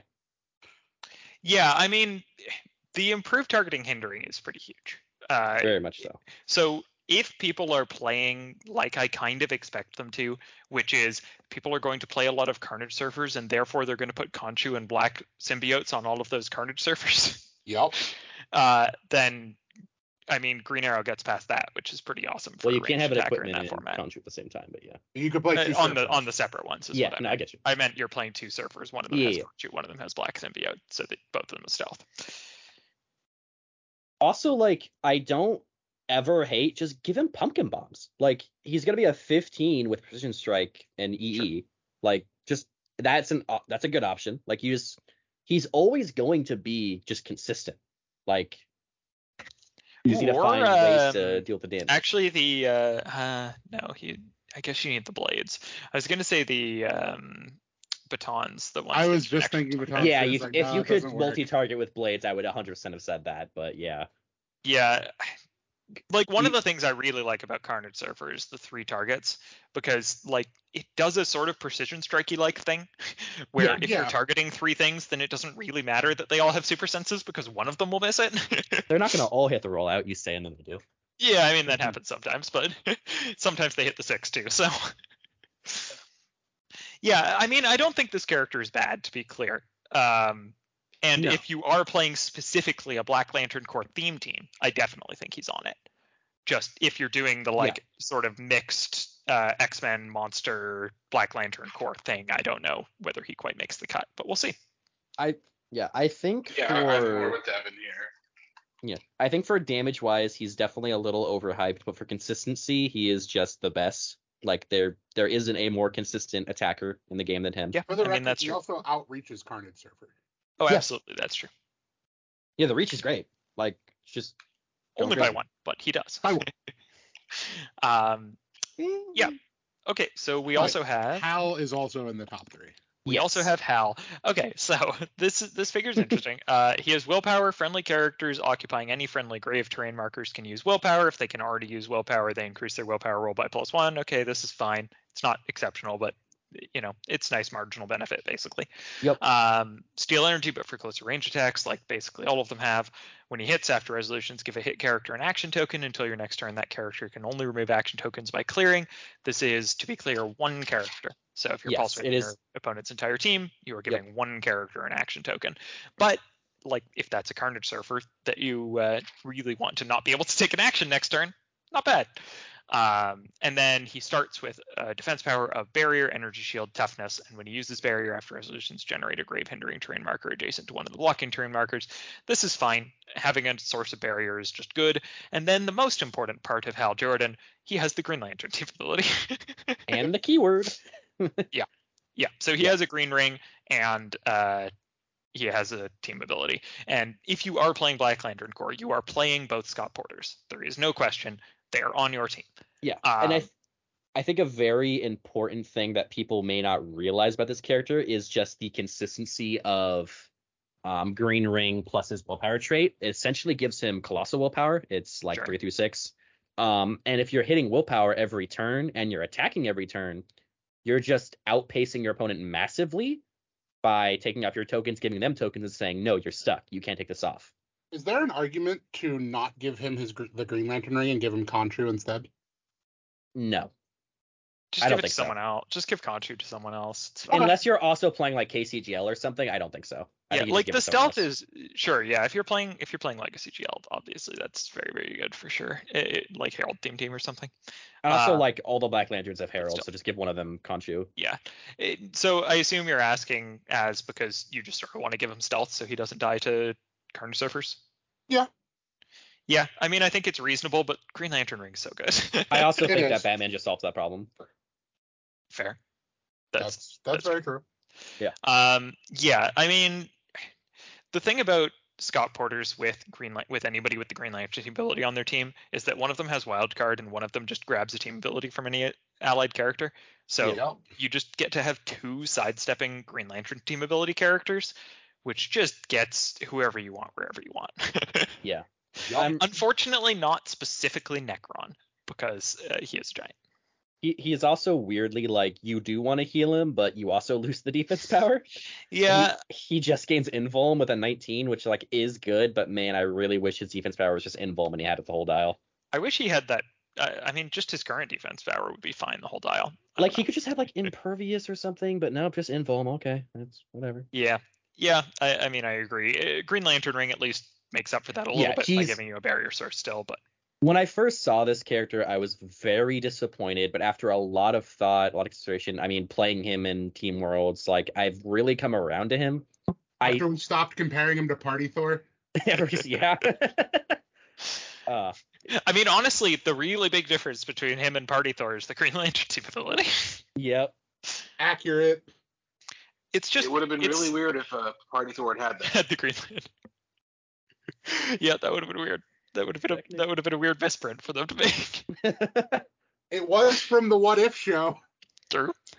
Yeah, I mean, it's just hard to overstate how good the Green Lantern team ability is. Yes.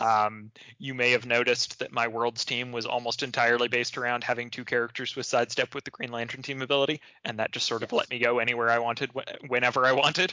Now, my entire game in the top 32 was one character with the Green Lantern team ability moves. I do a bunch of free stuff to kill Apocalypse. The other one charges, picks up everybody, and runs away. It's so powerful.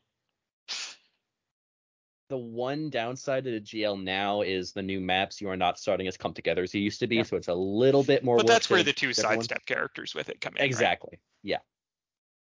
Also, just having that's the only thing that's balanced. I don't understand they haven't changed that thing. I've been saying it for years. Yeah. Why is GL copyable? I just don't get it. That's a good question.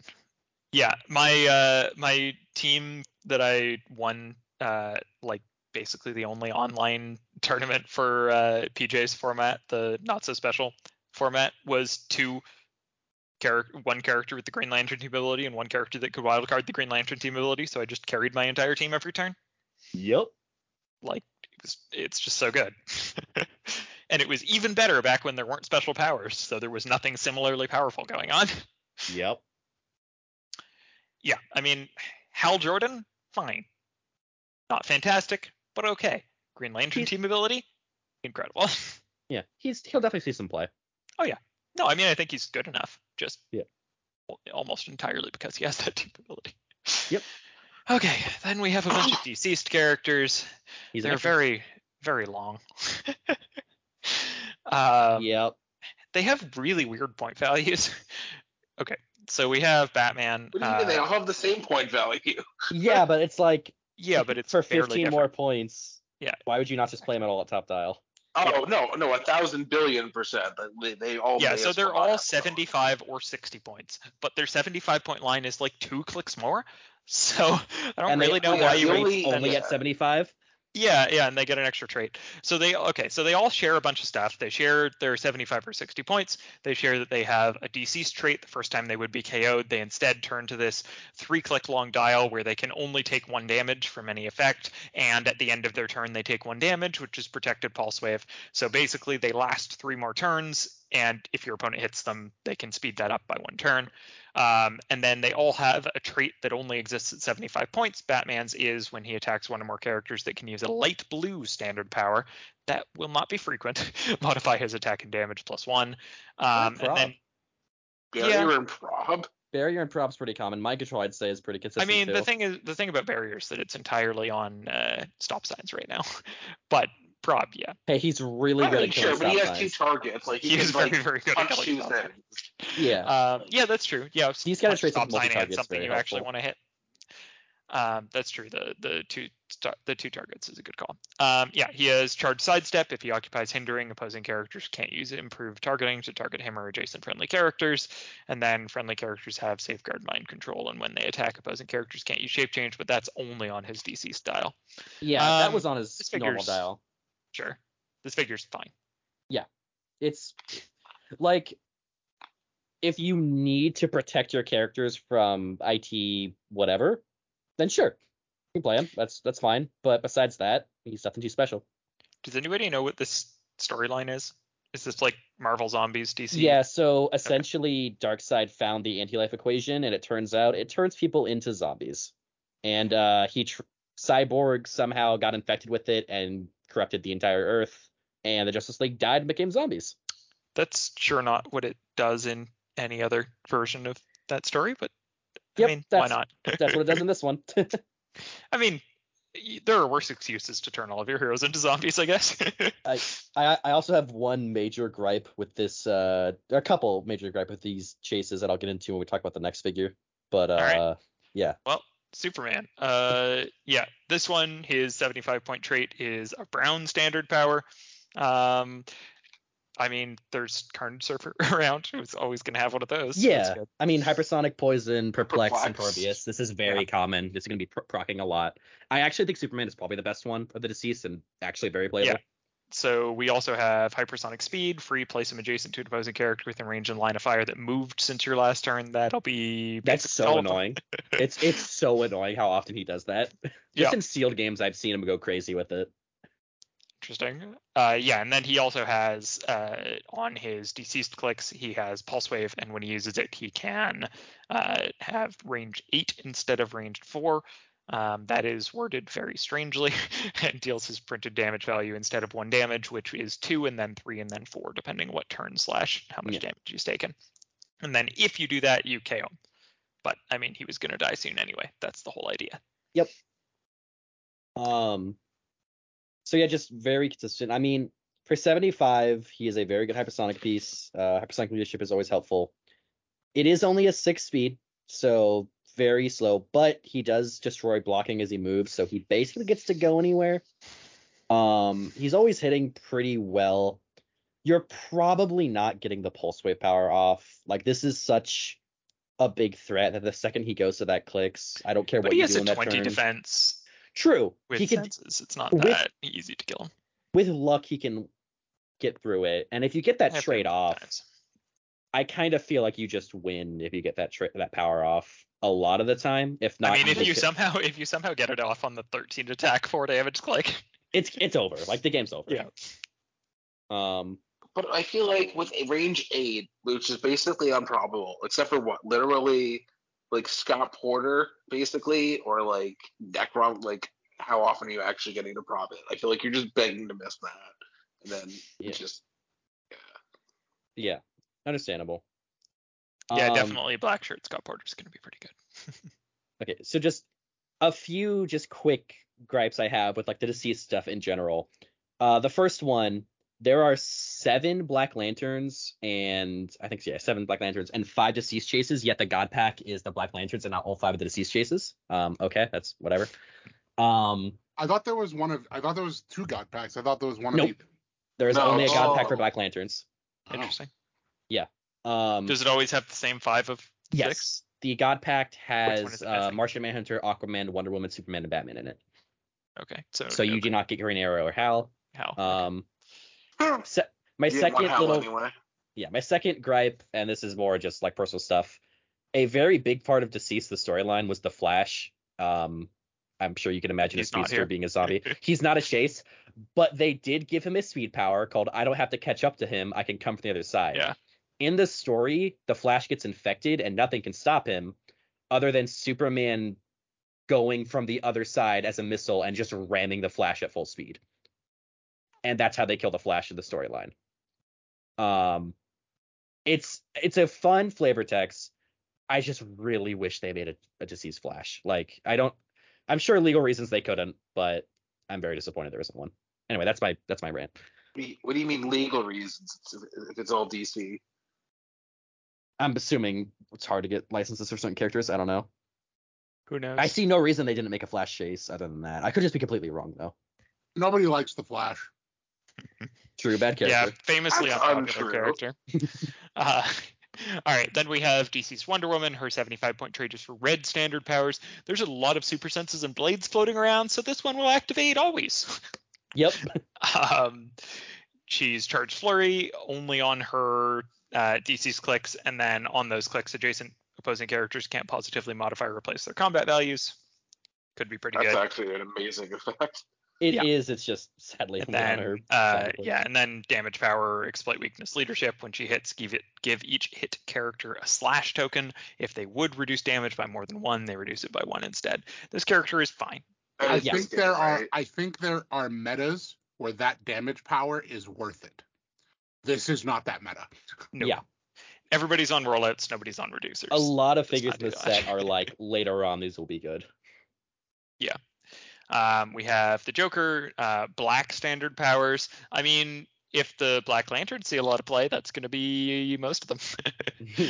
Unfortunately, making attacks is a little unlikely with this character because his movement power is leap, climb, plasticity, sidestep. Once per turn. Oh, no, never mind. I didn't read the second half. Once per turn, when an adjacent friendly character begins a move or is placed after resolutions, you can place the Joker adjacent to them. So yeah, he can definitely do some stuff. Yeah, he's a follower. But I mean, his attack stats just still aren't that good. If he gets to his last 3 clicks, the DC's clicks, then he has poison. When he uses it, he deals unavoidable damage instead, and he has safeguard outwit. Like, again, an amazing power. It's just on a time limit. Yeah. Yep, he's fine. Thank God IDs aren't legal. Then we have Hawkman. This is a green standard power. Is that charge or is that quake? Yeah, it's green. Yeah, it would say light green if charge. it was. Okay. So it's charge. I just ESC, never super remember strength, what they called which one. Yeah. And he's a nice looking 10, 11, 19, 3 with exploit on that first click, which is pretty good. And he has a defense power of combat reflexes, toughness, willpower, and friendly characters with the Justice League team ability have the JSA team ability, protected outwit and pulse wave. So it's such beautiful power. I can cry. I was gonna say this is Jay's power. There were so many. Oh my god! Like I was just talking to somebody about this today because of him, this Hawkman. Yeah, like the Stargirl, who I like hated. I mean, I didn't hate, but like it was just a real shame that she didn't have it. There's like a fair amount of those characters, but like yeah, I mean even so just with Justice League. Yeah, but like also like even regardless of all that, that's obviously a really good effect. Yep. Although I don't get why it has. I guess it only has projected pulse wave for the toughness because pulse wave goes against printed anyway, so it doesn't matter. Yeah, that is true. Yep. The reflexes, that's useful against pulse wave, right? Yeah. So then we also have leadership. on his, this is the power that's only on his DC's clicks. They all have one power that's only on their DC's clicks. Leadership succeeds on a 4 to 6. When he uses it and succeeds this turn, adjacent friendly characters have flight and improved movement characters. Pretty good. Yeah. I just hate that that's on his deceased clicks. Yeah. With That'd like be a half good of these power to have guys, around. my problem. Yeah, leadership, mastermind, like those sort of effects should not be like middle. You have at a maximum 3 turns to hit a leadership at like the end of the game. Yeah, and will other And you things have to be actually be adjacent to him. Yeah. Yeah. I mean, he just doesn't deal that much damage is his problem, but he is cool. Best sculpt of the deceased Yeah, champions. he's beautiful. I can agree with that. He's a phenomenal 500-point game piece. They're good at making wings look good. Yes, a lot of the characters with wings have great ones. The old XXS Angel. Age of Apocalypse Angel, the mimics are pretty good. Anything with wings is the Captain Merit, the Pegasus. Yeah, absolutely. Those are. I love how they did that one of actually it coming disassembled in the box so that the wings don't break. Yeah, and you also just choose. I mean, it also almost looks. It looks passable without the wings too. Yeah, he's just riding a horse. Like, that's fine. Then we have an Ultra Chase. Yay. Zon or Sanon. Thank you, WizKids, for not making it good. Thank you for the errata that we all knew was coming. Yep. Yeah, okay. So at the beginning of the game, instead of putting them on the map, you put them on their card. And you give them 6 Phantom Zone tokens. Beginning of your turn, you remove a Phantom Zone token. When a character is given an action after resolutions, if a terrain marker was destroyed during that action, remove a Phantom Zone token. When the last one is removed, or there are no friendly characters on the map, after resolutions, place the others on in a square on any map edge or in a square with a debris marker that was placed this turn.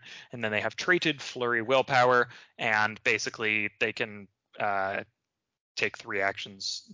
They can remove an action token once between clearing. And then they have 2 stop clicks where they just have Impervious. Before this errata, I was looking, and they have the Brute keyword.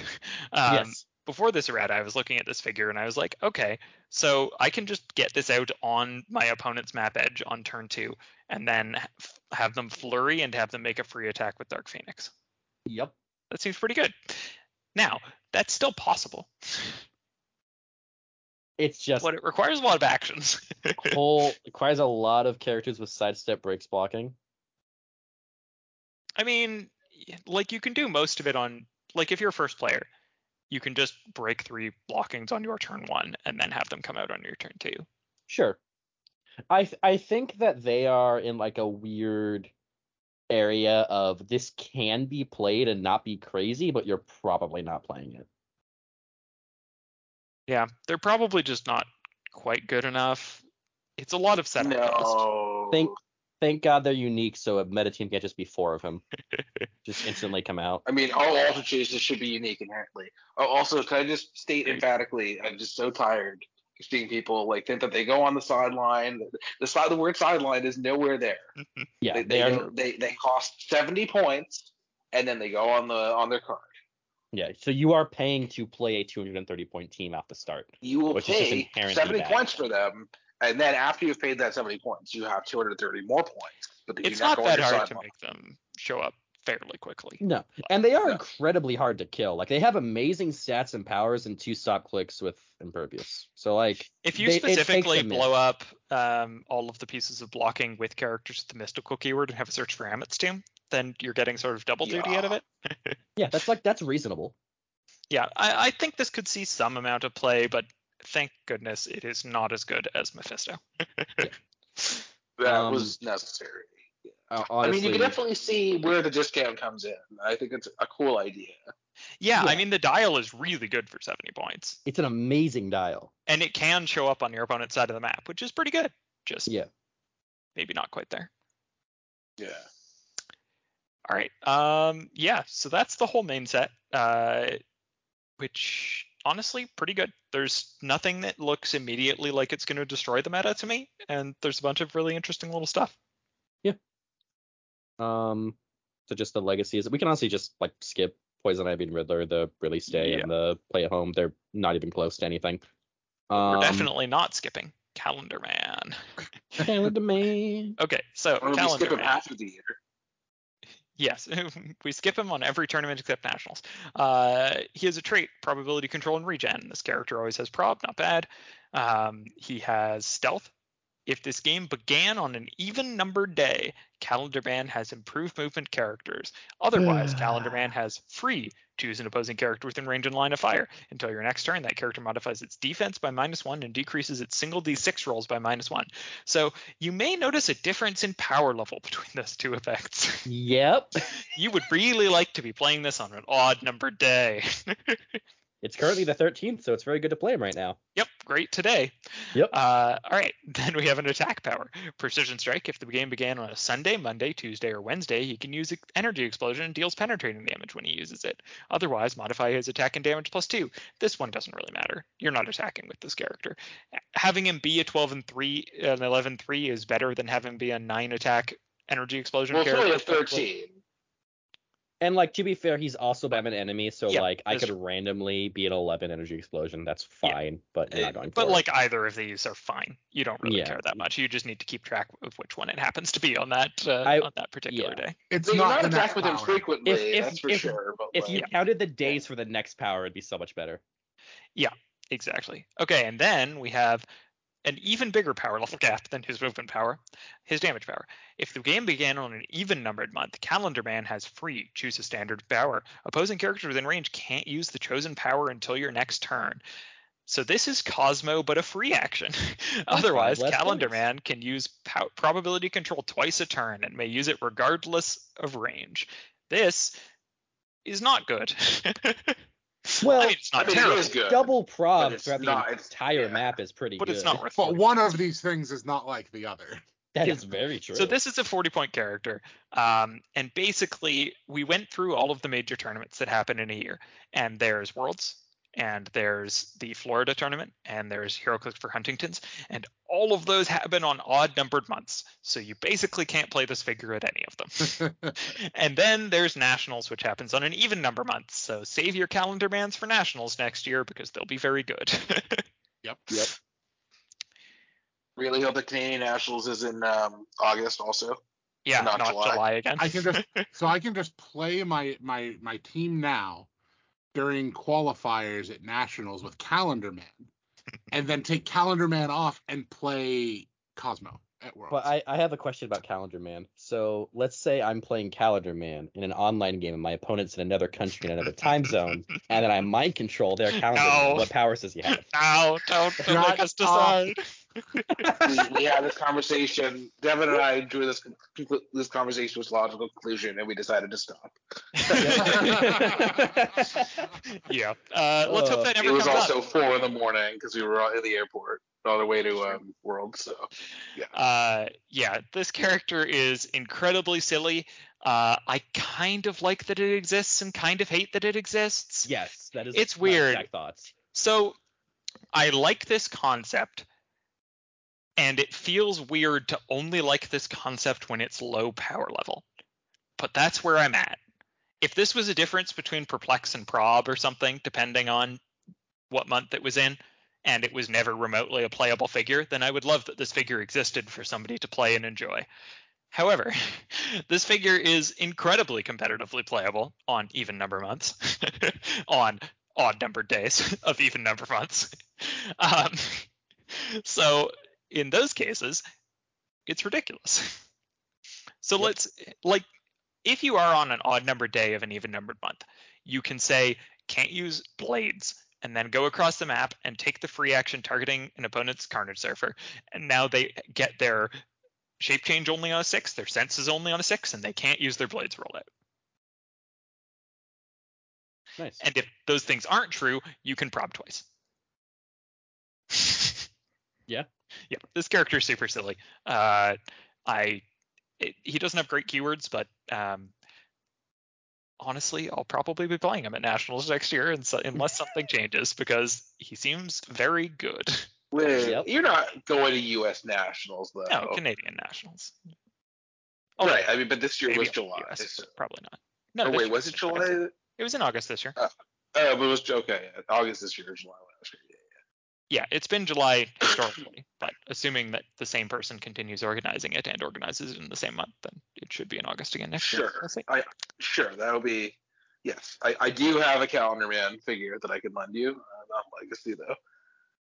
I think there's only a couple of other Legacy cards we really need to talk about. Yeah, I don't think Deathstroke's any good. I think Liza Drac is one that we should talk about. I do like this. Because she's a Black Lantern with Sinestro Core.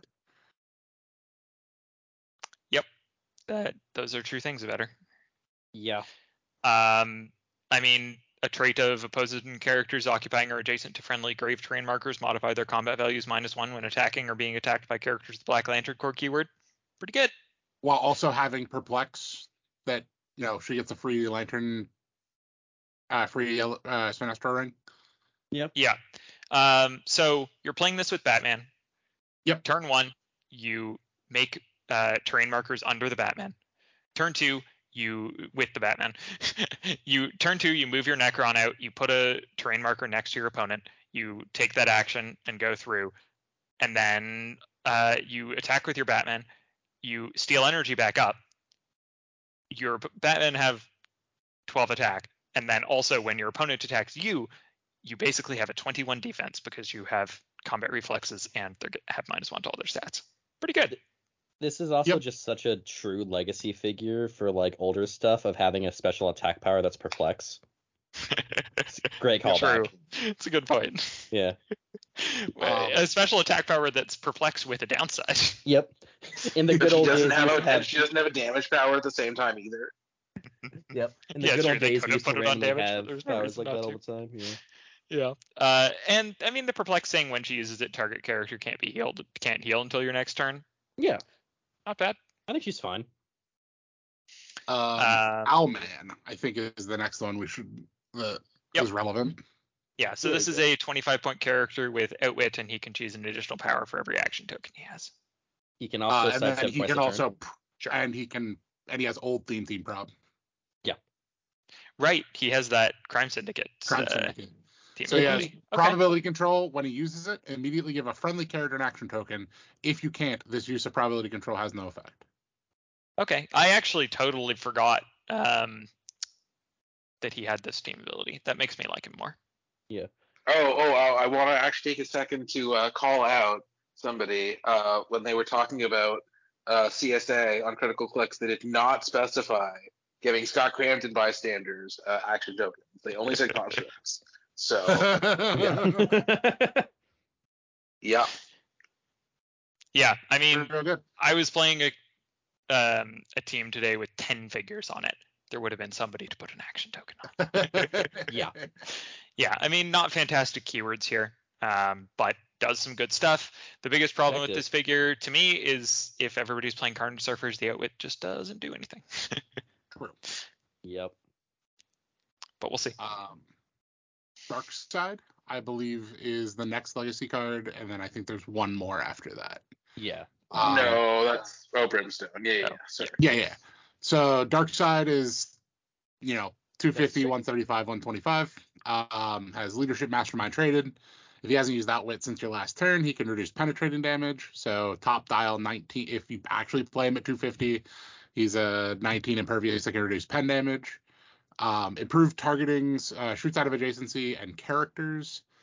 When Darkseid or a friendly character that shares a keyword with him hits, after resolutions, you give them an anti-life token to all hit characters. Characters with an anti-life token modify attack and damage -1, and when this character heals, remove their anti-life token. He then has Mind Control. Mind Control is free, but can only target anti-life token characters. And then Phasing. Phasing is free, but only to move 3 squares. And then he has Outwit that also does stuff against the anti-life token characters. He can choose 2 powers instead, or until your next turn, when the target character attacks and misses, deal them on an unavoidable. I think this character is going to be fine, probably at 125. Any thoughts? I was really high on this figure, and after kind of thinking about him for a while and building some teams around him, I kind of just realized that he's kind of just countering himself most of the time. Like, if you don't use your Outwit, you can use reduce penetrating damage, but like, when do you not want to use Outwit? But like that's kind of whatever. And then another big thing that's been kind of pointed out before is it's not opposing characters with an anti-life token, it's just characters. So he mind controls someone, gives them a token, and then they have -1 attack and damage, so you just nerfed the character you mind controlled. So it's just kind of annoying downsides. And on top of all of that, if you find any way to damage him through his Impervious and Mastermind, he's just like a 9/9/16/3 for 125. Like it's just I mean, if he takes damage, he's in trouble. Yeah, it's a super big risk, and I think it could maybe be played, but I don't know. I was higher this figure than I used to be, and I wish he was as good as I wanted him to be. But I still really like the figure, and I really like that he was made. Yeah. I mean, him having Mastermind also helps. So yeah, definitely. He is very hard to kill. Definitely. And then our last. He has great. I mean, the 10 range is just. Yeah, 10 range, double target, sees through all characters, always shooting. Like he's great on small maps. Like he just has insta full map reach basically. Yeah. Just it's so hard to justify spending points on things these days. Yeah. Or you can just spend 15 points on one of the best characters in the game right now. Exactly. Yeah. This is Brimstone. They once again legacy to Colossal Retaliator and give him retail again. Yay. He has other point lines. Are we ever considering anything but 15? I don't think so. Because he's 290, 175, 90, 50, 15. I think it's just always 15. He is Apocalypse and Robots keyword, so not much to work with there. He is a 411, 17, 2. All specials besides his attack power. He has speed power, retail, flaming bleed, power if no other character has been placed, yada yada. You know what retail does. He makes an attack, a close attack targeting a chosen character along a direct line of fire. Then do so targeting every other opposing character along the direct line of fire between Brimstone and the chosen character. So essentially what this means is you can choose a character up to 3 squares away because of giant reach. And then if there's any characters between that character and you also target them. And then instead of normal damage, roll a d6 and deal that much damage each hit character. So for 15 points, just with that alone, he is retailing and potentially doing 18 clicks of damage. That's very good. He also has his defense power is just stop toughness, so that does matter. It lets him live through pulse waves, so that's very helpful. And then his damage power is Brimstone deals penetrating damage, so that retails penetrating. And then at the end of your turn, deal 1 damage to all opposing characters within a number of squares equal to his printed damage value. So at 15, that's 2. So for 15 points, he retails. If everything goes perfectly and he hits everything, he does, potentially 18 penetrating damage. And then when he ends his turn, he does 1 pen to everyone within that range. 15 points, cosmic energy, just good. Like he's just a good retailer. He is a threat you have to take care of, or you're probably gonna die. Yeah, I mean, lack of good keywords is the thing really holding him back, and also small maps making Colossal Retail a little less efficient than it used to be. Not being able to be played with Porter that efficiently is definitely hurting him. Plus, Colossal Retaliators are a little bit of a liability with Carnage Surfer being around. Yeah, he is just a heal, but I feel like that logic can also just be applied to constructs, so people still make those. So constructs are a little harder to deal with because the best ones are like barrier. Yeah, very fair. And like he is a colossal on mostly going to be probably outdoor maps, so yeah, I definitely see him that. I mean, it's always a risk, but at the same time, it's 15 points and they have to use an action on it, so just keep him separate from your team, and I think that's probably good enough. Sure. But yeah, I really like this figure. I built with him a lot. I think he's going to see a lot of play, or at least he should. I'm also happy that this is the legacy card they put in the play at home kit, so it's not worth like insane amounts of money like the figure. Yeah, that's very helpful. Yeah, on my Calendar Man team, there will probably be a Brimstone since I probably can't theme it anyway. Yeah, if you're playing unthemed, I see no reason not to put a Brimstone on that team. His last click is literally the only click he has the Retaliator. The Retaliation power on. Yeah, that damage power is just very good. Thank God he doesn't have the attack power in his retail clicks. Can't use super senses or positively modify their combat values. Yep, that'd be Yeah, good. imagine retailing with that. Oh man. Yeah, I mean, one thing to be clear about with this figure is that when Jackson says you can potentially deal up to 18 damage, it's pretty big potentially. Yeah. You are probably not dealing up to 18 damage. You're probably dealing more like 6 average. Because you can probably get 2 figures. You're probably unlikely to get 3. And then you average 3.5. Yeah, with everything going right, that's what happens. If, like, theoretically, even if you roll the worst, you're still dealing 1 pen to all of them and then another at the end of the turn. So it's still around 5, but that's obviously assuming you hit. A lot of assumptions, but, if things go right, it's very, very good, very threatening. If this figure could, like, actually move by itself, it would be incredible. If it didn't have to retail to get in range to do the 1 pen, that'd be awesome. Yeah, the force speed is definitely limiting that there. Yeah. But, I mean, if they come across the map and don't attack him, you're in very good shape. Okay, we have a mystery card. No, never mind. This is the one that is only from that Riddler that isn't playable. Yeah.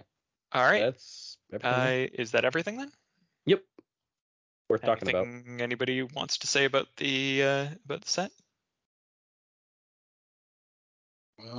I think I was talking to Paul Cote today, and he was like, the set I think is better and deeper than a lot of people gave it credit for at first, me included. I was very, very vocal about how bad I thought the set was. And then we kind of got to play with it and see more of it. And yeah, I think the set's a lot deeper than it is at first glance. Yeah. A lot of very powerful figures. You're going to see a lot of play. A lot of cheap figures. Just a lot of good additions. I think it's a very solid set. Yeah, agreed. I think it's a good level of balance. Nothing in here that is quite the same level of ridiculous as like Carnage Surfer, except maybe Batman. Yeah, Batman's we'll definitely the nuttiest thing. I don't know if after a while they're gonna let you just keep teleporting around the map like that. It's crazy. Yeah, it's interesting though, because like with the magic, it was clearly an unintended interaction between the cloak and her trait. Like they never thought that you could realistically create that. But that just isn't actually true of this Batman. That's what the trait says. Yep. There is no easy errata that you can do to make this do something different, because that's what the trait says it does. Yeah. You could say within range or something. That'd be a pretty easy errata to do that would make him a lot weaker without completely taking away what the trait does. But yeah, not that much different. All right. Yeah, I think that's everything for today. Want to thank all my co-hosts for joining me. I want to thank our patrons whose support helps us bring this to you without paying out of pocket to get it hosted. Site is patreon.com/JSAclicks. If you want to contribute to that, definitely do it at the lowest tier. If you want to use Podbean services, we have some affiliate links in the description. We have all the usual social media if you want to find that. We have some friends of the show. Raina Adams, Happy Little Hero Clicks, has her own YouTube channel and Patreon. Aries, who has Facebook page, Patreon, and other stuff under Dishing Up Clicks. Have you heard of clicksnexus.com? And check out Dial H. Thanks so much for listening. We hope that you have fun the next time you play Hero Clicks, whether it's competitive or casual.